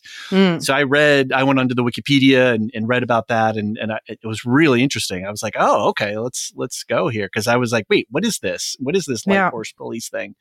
And interestingly enough, on the Wikipedia I can't say it now. The page that tells you there's a whole bunch of different terms based on, different pages based on this. Yeah. The 5 civilized tribe light horse was not listed on that. No, it wasn't. No. And so I actually posted, I said, on the talk thing, I said, hey, why isn't this listed here? I don't know if anything's resolving on that. But if you do search for a light horse and Choctaw, that whole article comes up. There's a whole robust article about it. So, yeah, that was really interesting. Yeah. Same thing with like Bass Reeves and, Black Marshals or, Buffalo Soldiers or the early Park Rangers or, Tuskegee Airmen and other African-American units or Native American code talkers. Like there's a whole world of history that, this show, like, when a show like this unearths a little nugget like that, it's like, oh yeah, okay, cool. Down the rabbit hole you go. Yeah, exactly. Yeah. Finding really delicious and wonderful tidbits. Yeah. Exactly. Yeah, and then the last ancestor was her own mother, Taloa, played by Katarina Ziervogel, who's a healer and also deaf like Maya. And I wish they'd explain this part more. Apparently, it's through her Maya got this ability to like reach into Fisk's memories when we saw her having Fisk relive that patricide moment. But we see also... Yeah, because I get healing memories, maybe. Whatever you need a healer to do, whatever you need to be healed. Yeah, that's what she does. Whatever. I wonder if Fisk is healed at all, though. Oh hell no! He's unhealable. He's disoriented for sure. He's disoriented. He's not healed. He doesn't know what to do. But I think in the moment where we see him, his eyes kind of light up when he's listening to the news talking about they need a strong. What was the word that they use? They need somebody who's not afraid to rough it up in the political sense of it, and he just like leans forward and it's like, this is me. That could be me. He is not reformed and he's not healed. No, he is not. But I find it, so they showed an interesting side with Maya where they show even when she was in her happy place with her mom alive and everything, she hit a woodpecker with a stone just to see if she could hit it with the stone. And then it's like, oh, that was cool. I didn't mean to actually hurt it. But the woodpecker is important in Choctaw lore as a messenger or omen. So this is why we see that whenever there's a generations, we see the woodpecker keep showing up. And it's called the Biskinik, which is apparently also the title of the newspaper within the Choctaw Nation. Interesting. I was just trying to find, I couldn't find which exact species of woodpecker that is. It's definitely not a pileated, because a pileated has a much bigger crown. They do. So actually, if you look up Biskinik, it'll tell you exactly which it is. I'm not an ornithologist. I don't really know that much about birds, but I've seen it is a specific type. Yeah. Okay. Yeah, for sure. And they did on the CGI, they did do a pretty reasonable job. It didn't take me out. It still had a little bit uncanny valley. Mm-hmm. But one thing I did appreciate is at one point, I think in some of the final shots where the woodpecker is flying up and away, or maybe it was in that flashback, I can't remember. They actually mimicked the flight correctly, because the woodpeckers will flap a little bit and get an arc, and then they'll glide down a little bit and then get an arc again and then down again. And I appreciated that the animators actually studied woodpecker physiology and flight patterns. So good job, guys. That's what we're here for. They better. That's right. We're the lore hounds. We dig into this stuff. That's what we're here for. It was also cool that they showed, so they had this spiral glowing things on the palms. Now, originally, the rumors were that they were going to have face tattoos, and they decided against that for whatever reason. But the glowing spiral on the palms, if you notice, it goes counterclockwise, which powwows tend to, when you saw Maya do that at the end when they start to walk around the powwow circle. This is like a typical thing, happens at every powwow, and that walk goes counterclockwise. On the Choctaw website, they say that the reason for it going counterclockwise is because the creator, you see so much of what the creator has created goes in a clockwise motion. So the Choctaw say they go counterclockwise to show that they are imperfect and human and humble. Oh, wow. Interesting. What did you guys think about Chula and Bonnie getting the powers at the end? I wasn't a fan. You weren't a fan? No. Okay. I wasn't a fan. I'm not a fan of sharing powers. I'm not a sharing powers kind of person. That's what it is. It's a family. Yeah. It's a family. It's nothing against the characters. I'm just not a fan of the power sharing.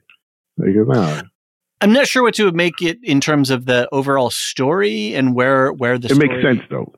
In the overall story. Certainly for the grandmother. But then I just kind of was like, okay, well, the ancestors could reach down and pluck anyone they wanted is kind of the way I figured. And given that... Well, it seems like it's all women in their line.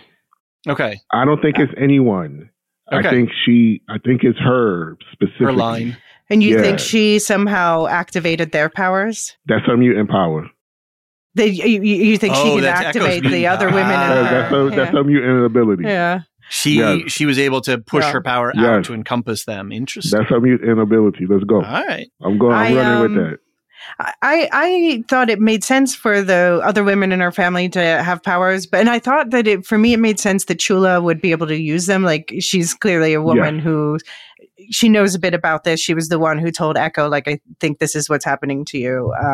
But Bonnie, I think Bonnie should not have been able to immediately kick ass. Like, she might have gotten the powers, but then be like, oh, what do I do with this? Because she's not taken aback. She's not a brawler. But I don't think I don't think it's her. It's the power.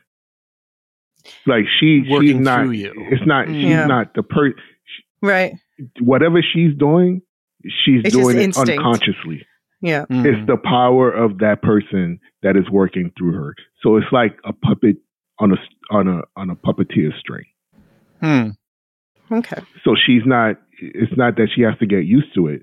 It's that she's being manipulated into doing these things.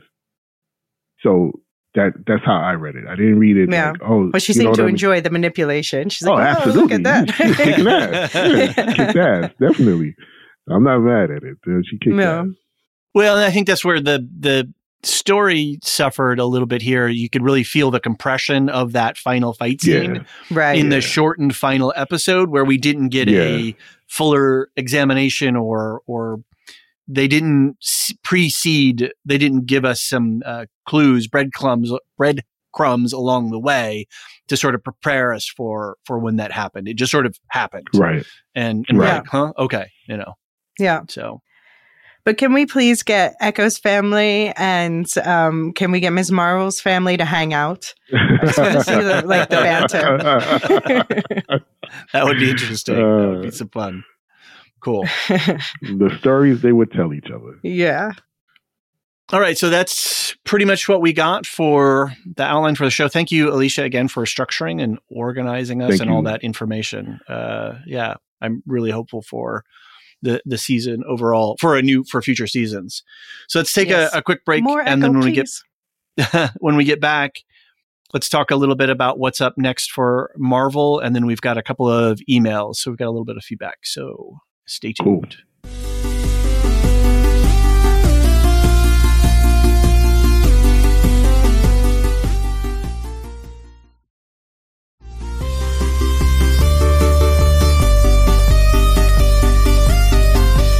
And we are back. Okay, so let's talk a little bit about what's up next for Marvel.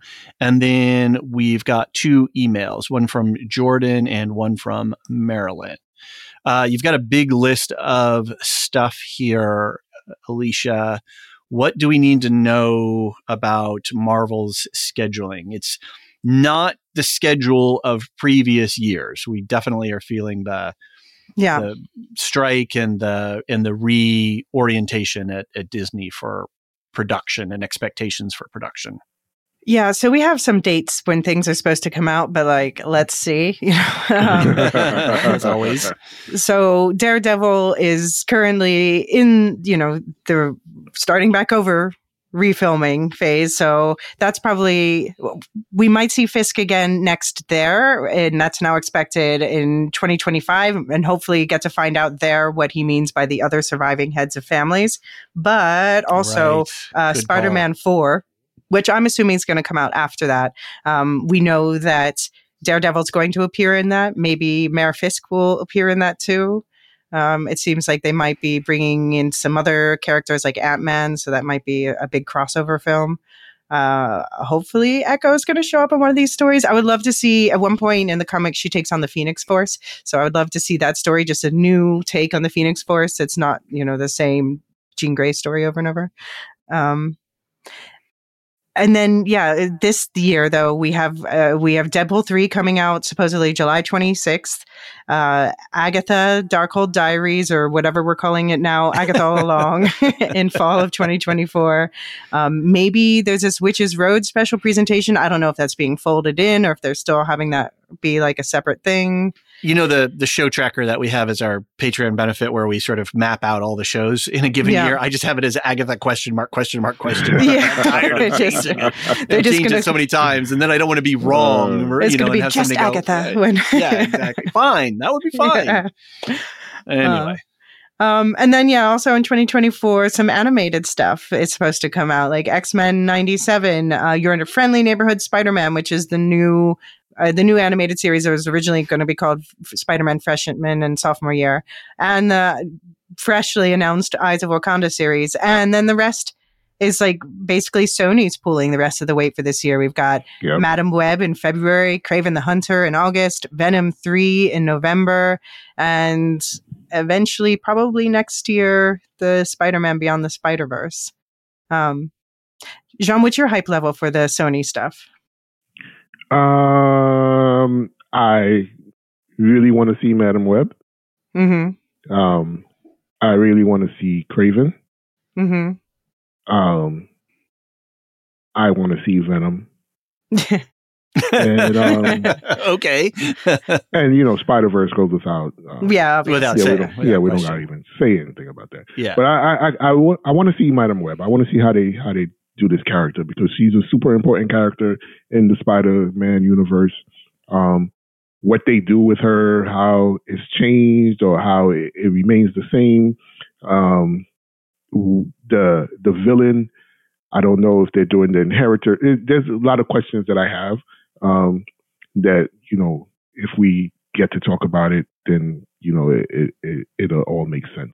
But there are a lot of really good Spider-Man stories that spin out of that could spin out of a Madam Web movie. So let's see what they do with it. Yeah. And I think, do you guys are we going to cover that for sure? Like do I'm going to watch it. I'm going to be watching it. Yeah, I would definitely watch it. I would love to talk about it. Yeah. Yeah. Well, let's maybe do a single pod on that where we could do a little pre-cap, take a break, and then do a spoiler definitely. Spoiler review. That sounds like in one episode. Okay. Sounds good. I don't know. You're going to still have to work on me on Craven. We'll have some more trailers or something. I mean, I want to see it because, I'm in for a penny, in for a pound. I'm going to watch all of these. But for me, that one's I'm more excited about Venom 3 because Venom 2 wasn't a great movie, but it was fun. The Venom movies are fun. They are. I haven't seen Venom. They are. They're fun. And I'm waiting. They keep teasing the Venom Spider-Man crossover, and I'm waiting for that. I think that's why I'm kind of like out on Venom because the character, the symbiote character is so much part of Spider-Man lore and history that not to have that be really incorporated into a proper Spider-Man movie is what's keeping me from being super excited about the Venom movie. Yeah. Like, I understand what they're doing, but because Venom is its own character right now in the Marvel comic books. They're, the Spider-Man crossovers are just that. They're crossovers. It has, but starting off in a cinematic universe, I would have much rather have been a Spider-Man centric story than a Venom story, if that makes sense. Mm-hmm. Yeah. What do you want to see Venom Fisk? No. No? No. Why not? No. Just no. No. I'm curious. Too funny. Yeah. What's our future looking like? Yeah, so then in 2025, we have currently slated Captain America is supposed to come out in February, Fantastic Four in May, Thunderbolts in July, Blade in November. We'll see if any of this happens. And then the only other ones... better bring Blade. They gotta the only other ones given dates are the two Avengers movies, The Kang Dynasty, or whatever it's going to be called now. Whatever it is now, right. And Secret Wars in 27. And then we have all these other ones on the docket where it just could be dropped by surprise anytime. We never know. We've got we've got obviously another Spider-Man trilogy coming. We've got Shang-Chi 2. We've got Armor Wars, Ironheart. I'm actually really excited for Ironheart, especially because there's going to be some of the Mephisto magical side of things. Allegedly. I won't. Yeah. I mean, it could be now and then change tomorrow. We're keeping fingers crossed here. Yeah.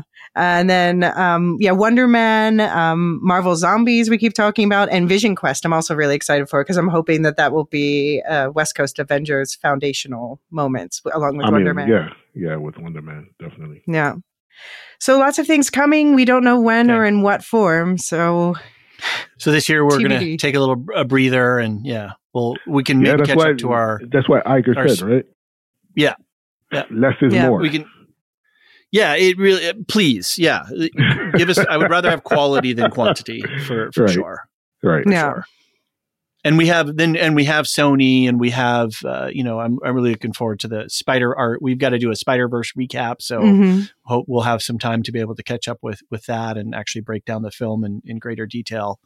Because I know we all really enjoyed it, and there was just so much visually going on screen that it was hard to from seeing it in a theater versus being able to pause a frame and look at stuff. Yeah, and they keep changing. Also, so they they keep morphing and putting new Easter eggs and replacing shots in different versions so that they're slightly different. Yeah. You can find comparison videos online. It's crazy. Very good. Yeah, the YouTubers must be going crazy for that. Awesome. Okay.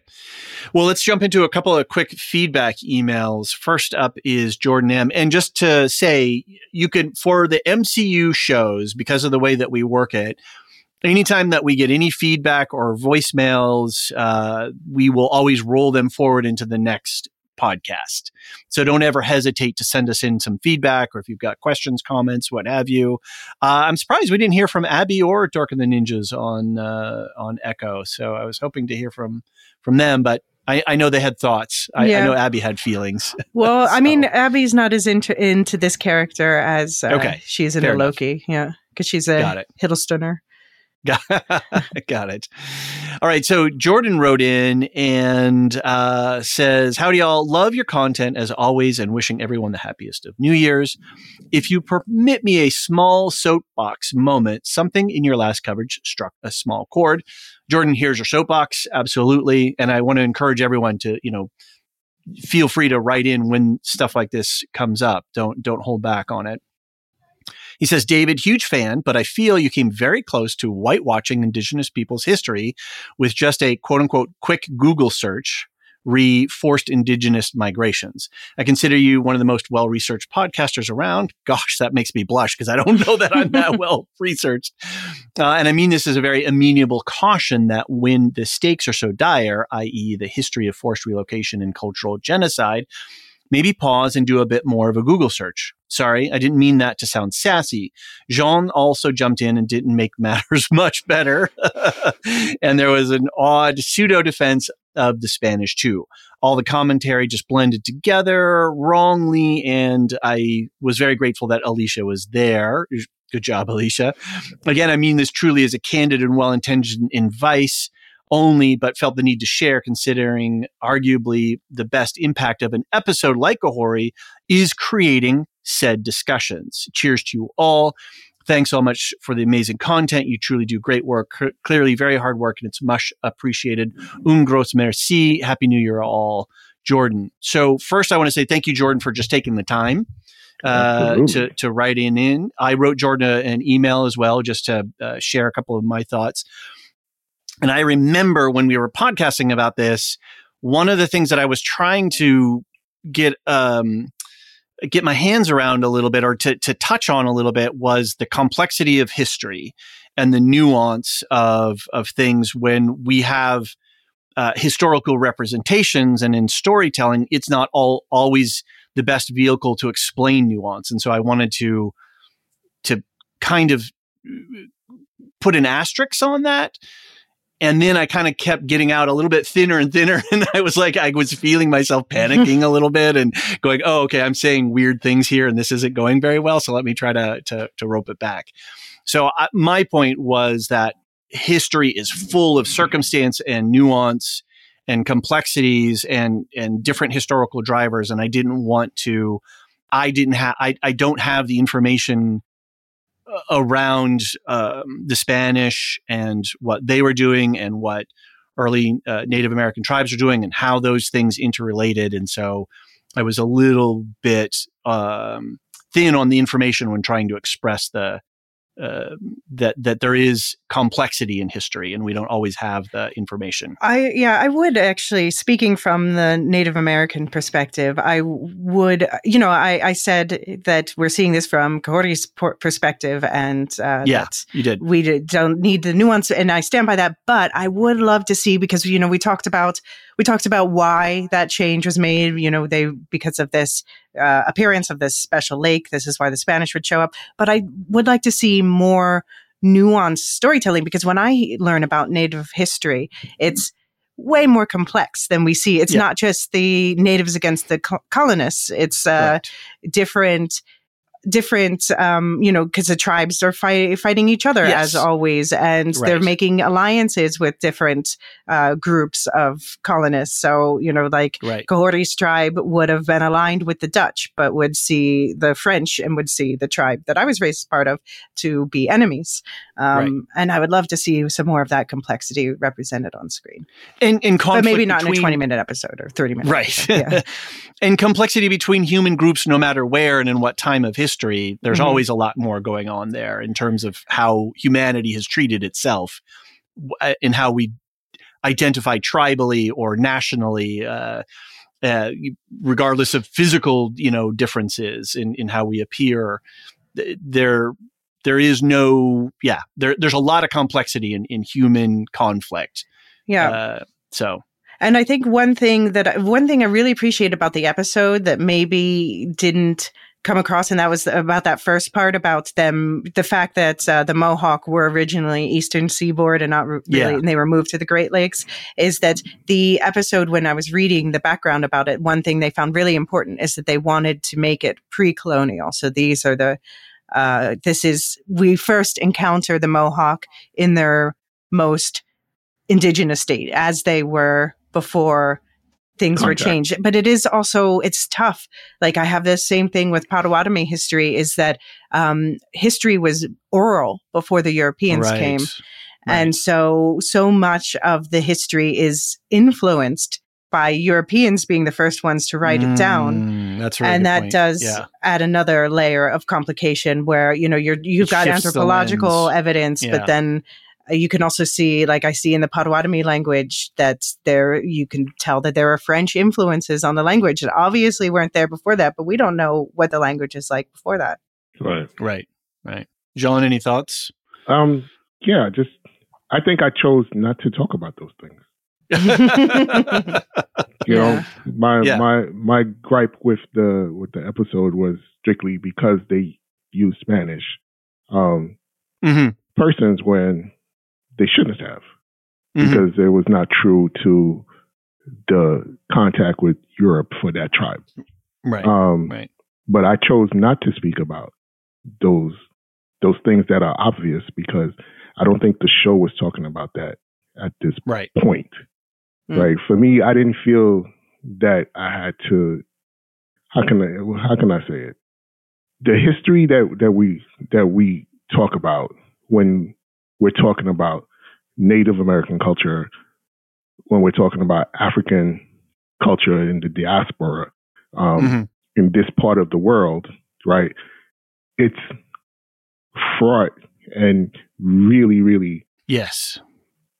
It's complex. Yeah. And complex. That's the word I'm looking for.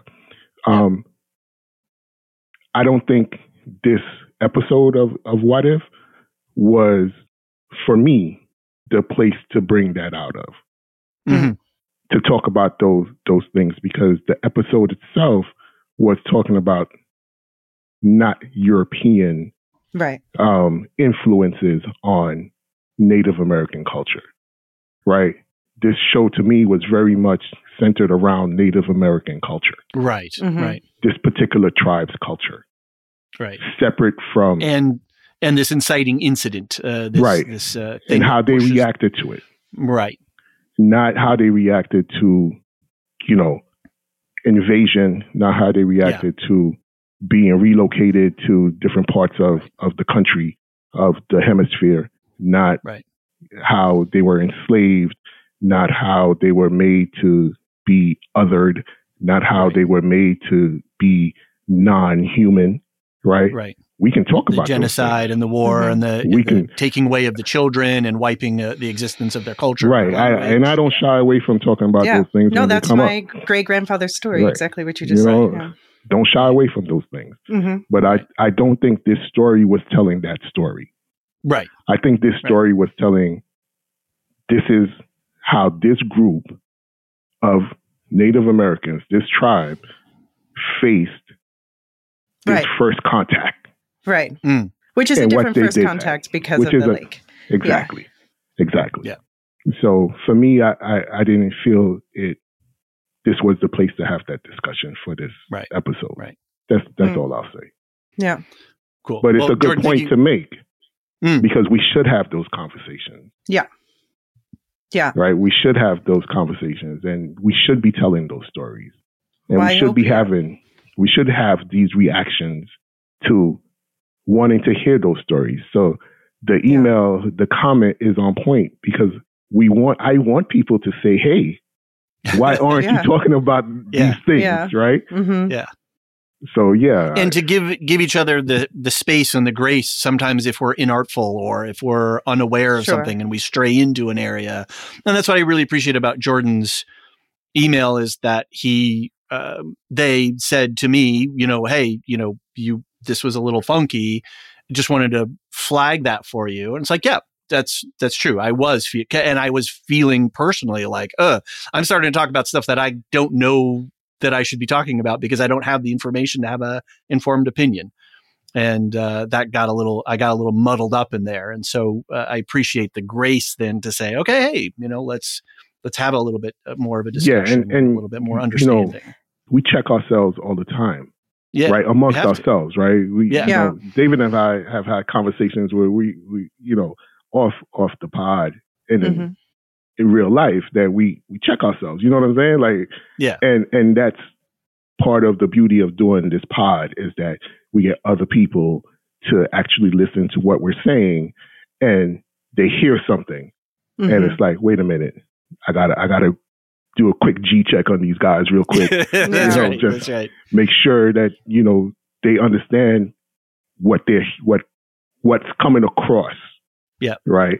So for when we do talk about, the things that Jordan is bringing up, we talk about them in their proper context with the gravity that it needs to be discussed in. Yeah. And to take the time to articulate in an email what can be very easily lost in nuance and conversation. Yeah. And I appreciated the way Jordan made sure that their email was flagging something, but not challenging or being rude or in a way that was non-nuanced. No. There was a really nice use of language to communicate something to somebody that we haven't met in person. To look at each other in the eye. Yeah. So, and we should be able to talk about these things. Exactly. And that's what we have always wanted within the Lorehounds community is to have a robust and vibrant discourse. Yeah. And to be able to. Even when we might disagree. Especially. Especially when we disagree. Yeah. So un gros merci à toi aussi, Jordan. Merci. All right. Next up is à la prochaine fois. Yeah. Marilyn says, nice episode all on the what ifs before listening. I really didn't have much interest at all, but now I might actually go take in a couple of the episodes. So well done, you folks. That's what we try to do with this podcast, right? Is to deconstruct. Yeah. Another thing that we're trying to do is make it so you have context and tools so that you can dip in and out as you want.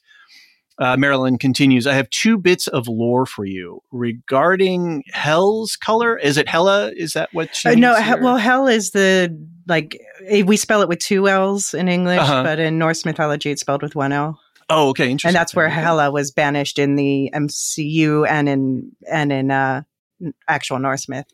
There you go. Regarding Hell's color, in the original mythology, she is the daughter of Loki and was half white and half black. Interesting that they're switching it from all one to the other.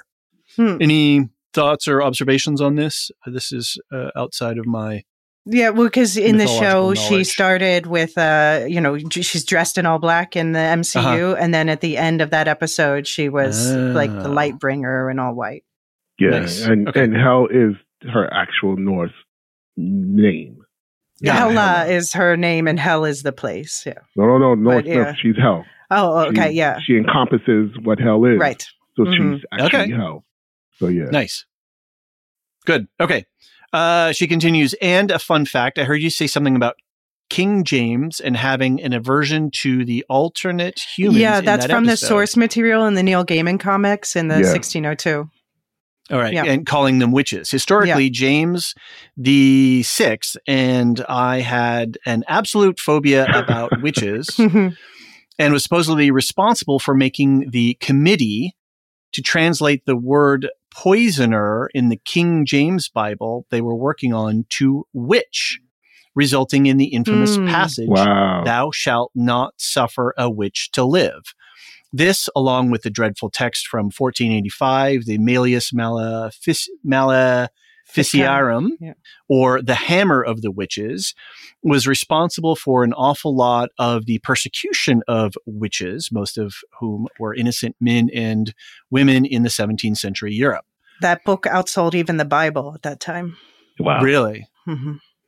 So, and this goes interesting, another call over to which you were talking about, Alicia, when we take oral history from another community and then run it through a written language, be it French, English, whatever. When we take ancient history and then say, oh, hey, this is the word of God. By the way, we did a big edit on this and we had a big old committee and we, this is our divinely inspired reinterpretation of it.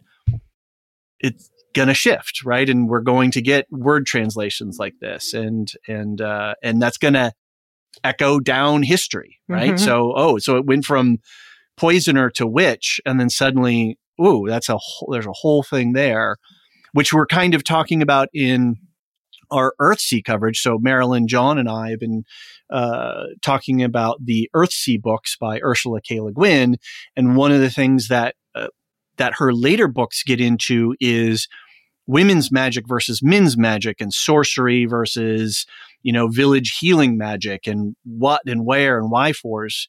And there's a whole bunch of interesting information there in how that kind of quote unquote magic or knowledge or traditional, this relegated into this world of healing and herbalism, why it just becomes a woman's thing, and why we just naturally assume that it's women, when again, history is a little bit more complex and nuanced in that regard.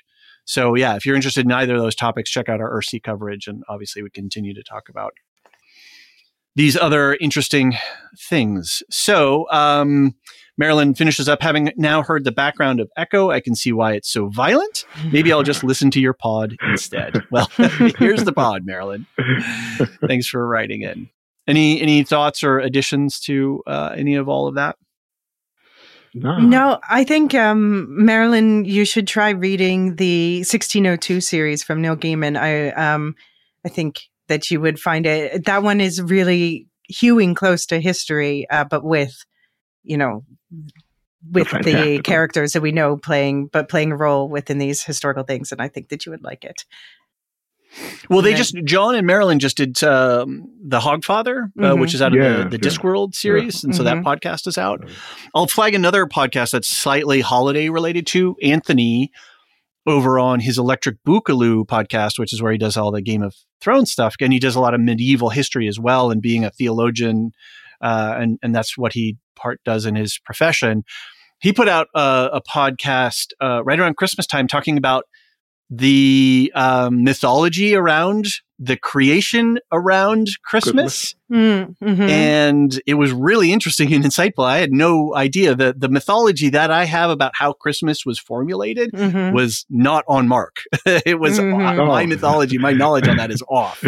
So go back and check out Anthony's it's a short podcast. It's about 5-6 minutes, I think, at most. And he sort of deconstructs where Christmas came from. So fun stuff. Cool. So lots of good content in the Lorehounds world. So let's wrap up today's podcast. Just one more thing I want to say. Yes, please. Before we get off. Yeah. I just want to say that, bringing these stories to screen has always been something that I've wanted to see. Right? Nice, yeah. And I'm appreciative that Alicia's here for that, because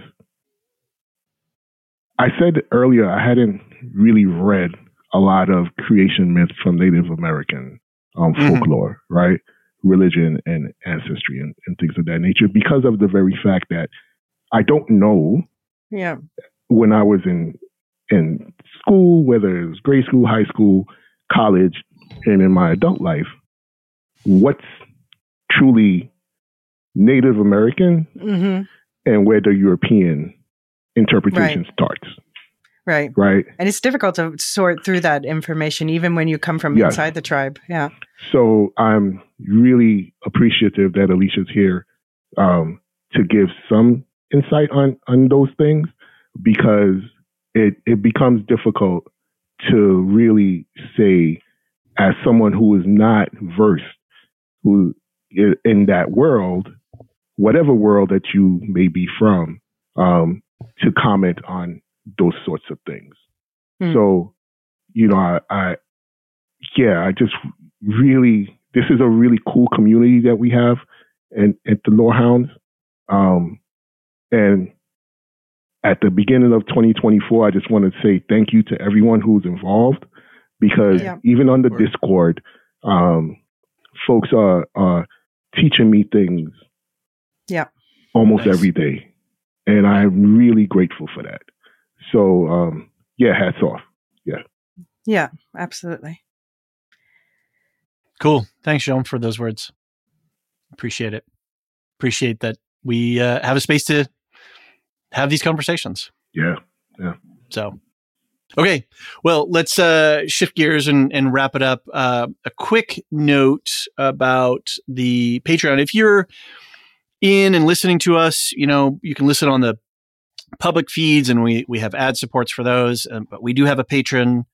And if you're interested in supporting this community, the funds that we generate out of that go into paying for our costs. We make sure that all of the co-hosts also have a stake and participate in that. So we make sure that things are shared. So we really appreciate everyone who does make the choice to subscribe and support us. And I also just want to open the door too, is like, if you want to subscribe for a little while and then you got to bounce for a little while, and whether you come back or not, it's all good. Like, don't ever feel, I know sometimes if I am subscribed from a Patreon, I'm a little worried, like, oh, what do they think No, we understand people's financials and circumstances are different. So if you want to bounce in and bounce out, no problem. If it works easier for you to get an annual membership, there's a discount on that. That's cool. You can always convert your membership at any time. So, just feel at ease, because we've gotten a couple of messages from folks saying, oh, thank you, I've been meaning to, or I'm sorry I haven't.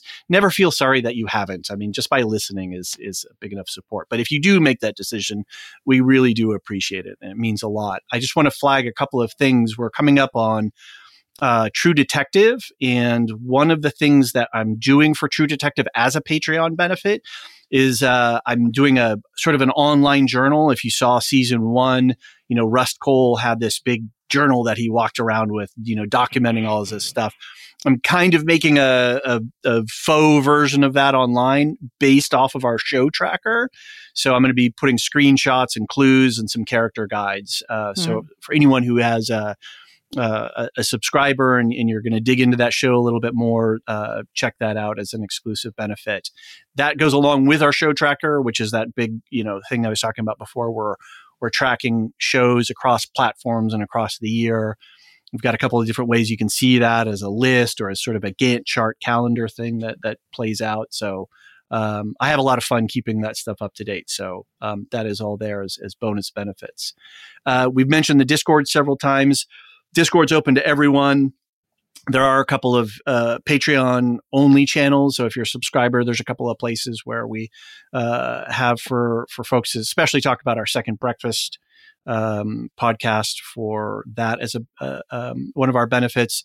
But we've got channels set up for all the different shows and projects that we are covering. It's a great place to meet and converse, like Jean was saying, people having really interesting and substantive conversations about these stories and about life.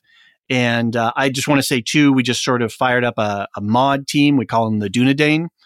And Adrian, Aaron K, and Brian 8633, with some help from Josh the Black, have all jumped up. So thank you guys for helping out. Our community is only as good as our mod team.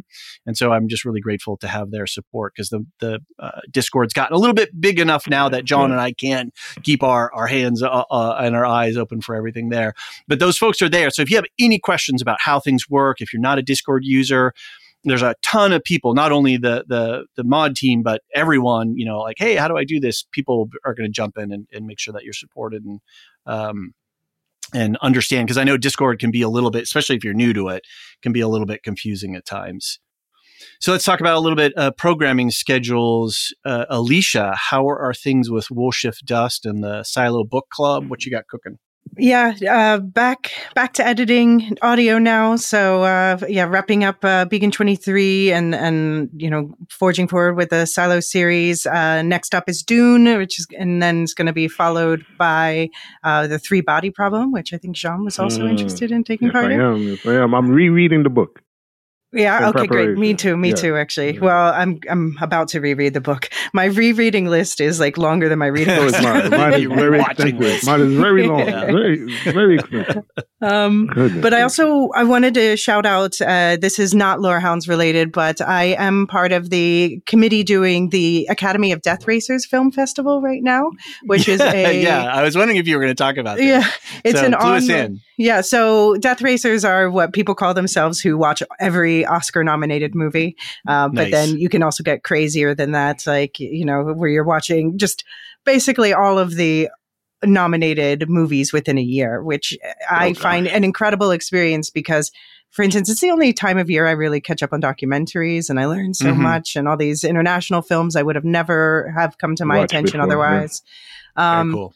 But so what does that include? Like Emmys and DGA and like all so it depends how crazy you get. Like it's standard Death Racers, just Oscar nominees, but which Oscar nominations are coming out next week. But we've already got the short lists, and so the film festival that's going on right now through the 21st, which is the day nominations come out. It's short films. It's online, so it's available from anywhere in the world, and there are 10. Oscar shortlisted shorts in there, so including some of the harder to find ones. But I know one of them's leaving on the 16th, so jump on that if you're interested. It's aodr.net/festival. Just costs $6 to get a ticket, and you get access to about 70 short films from around the world. Awesome, very cool. More content that we have to put on our watch, read, consume list. Hilarious. All right.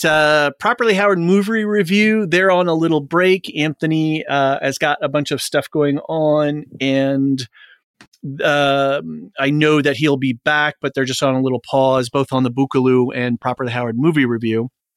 That said, they have Steve and Anthony released a whole recap of season 1 of Severance in anticipation of season 2 coming soon. We don't know. We're waiting. There was some activity on the Apple TV Instagram that was teasing it. So we thought, maybe February. It came out in February last year. So we're fingers crossed that it's going to come up soon. But we set up a whole new feed just for Severance so that the four of us, Anthony, Steve, John, and I, can do week-to-week podcast coverage of season 2 the moment it hits the streets. So go subscribe to that feed if you're doing a season 1 rewatch, or if you just want to listen to some more podcast content with Steve and Anthony having a good time, go check that out. For us on the Lorehounds on our main feed, we are running True Detective episode by episode. We have access to screeners. So we are watching a little bit ahead. We're never jumping ahead on the podcasts. So we'll only ever podcast about what we've seen, but we're able to record those about a week in advance. So we're still taking feedback, truedetective@thelorehounds.com. And we figured out a way that we can just tack on the audio for feedback at the end. We can record a quick feedback and then tack them on before they get published. So check us out there. We have our What If season 2, and obviously this podcast. John and I are going to do a Fargo season 5 wrap up once the final episode has aired. I don't know if either of you are watching Fargo season 5, but it's on my watch list to watch the whole show. But yeah, we'll see when I get to it. Oh man, it's so good! It's so good. This is like the Fargoist Fargo of yeah. But it is the Fargoist Fargo that ever Fargoed, I think. Okay. Oh my gosh! Wow. Okay. Yeah. It's amazing. Holly is swinging for the fences. John and Brandon are scheduled to do a Final Fantasy VII remake podcast for Lorehounds Play. That'll probably be out in February. For the Star Wars Film Festival, we are up to Rogue One.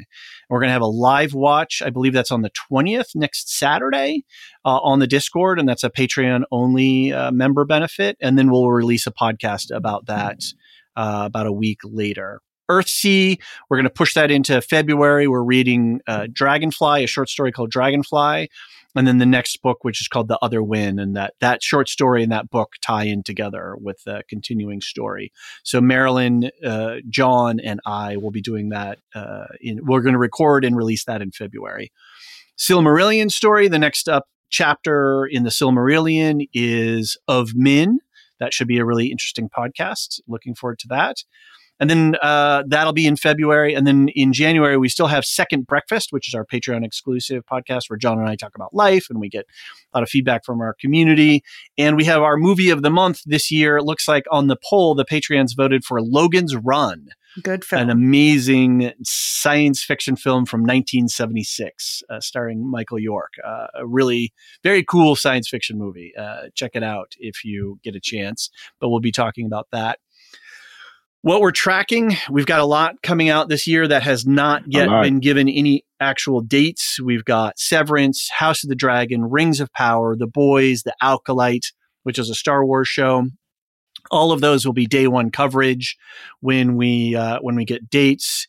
We're keeping our eye on Masters of the Air. I think we're going to do maybe a 2-pod coverage of that because I've watched already the first 2 episodes. It's not really a week-to-week kind of show that we can do, but I think we can do episode 1 and 2, and then maybe at the end we'll sort of wrap it up. Avatar. We're tracking Shogun. The trailers look really good. It looks really interesting. We'll see. Mr. and Mrs. Smith looks amazing. That looks like a lot of fun. Hopefully we'll probably do maybe Last Airbender. Yeah, we got that. Constellation. We've got a bunch of stuff. So if you're a Patreon member, go check out the show tracker. Otherwise, keep a listen for the programming notes, and we'll keep you up to date on what we've got going on. Whew, that is a lot. Okay, last big shout out to our Patreon lore masters. These are our top tier supporters. Samartian, Mark H., Michael G., Michelle E., David W., Brian P., Nick W., SC, Peter O.H., Bettina W., Adam S., Nancy M., Duve71, Brian 8063, Frederick H., Sarah L., Gareth C., Eric F., Matthew M., Sarah M., DJ Miwa, Andra B., Kwang Yu, Deadeye, Jedi Bob, Nathan T., Alex V., Aaron T., Sub-Zero, Aaron K., Daily V21, and last but never least, Adrian, who is also one of our mods, and so is Aaron K. Thank you all so much. With you. Brian 8063, all of our mod team, our new Discord mod team, are all lore masters. So my goodness, we're gonna have to send you some merch when we get around to getting some merch someday. Anyway, I feel like I've been going on here for a little bit, so let's wrap this up. John, Alicia, great to see you guys as always. What's next for our next Marvel podcast? I guess Madam Web. Yeah, it looks like Madam Web next month. And we still haven't heard from you guys what you got cooking, but hopefully that'll be. We keep teasing it, but it's a lot of work to do a podcast. It takes something to lift a podcast off the ground. So anyway, thank you again both so very much. I appreciate it. We'll see you on the next pod. Thank you. Ciao. The Lorehounds podcast is produced and published by The Lorehounds. You can send questions and feedback and voicemails at thelorehounds.com/contact. Get early and ad-free access to all Lorehounds podcasts at patreon.com/thelorehounds. Any opinions stated are ours personally and do not reflect the opinion of or belong to any employers or other entities.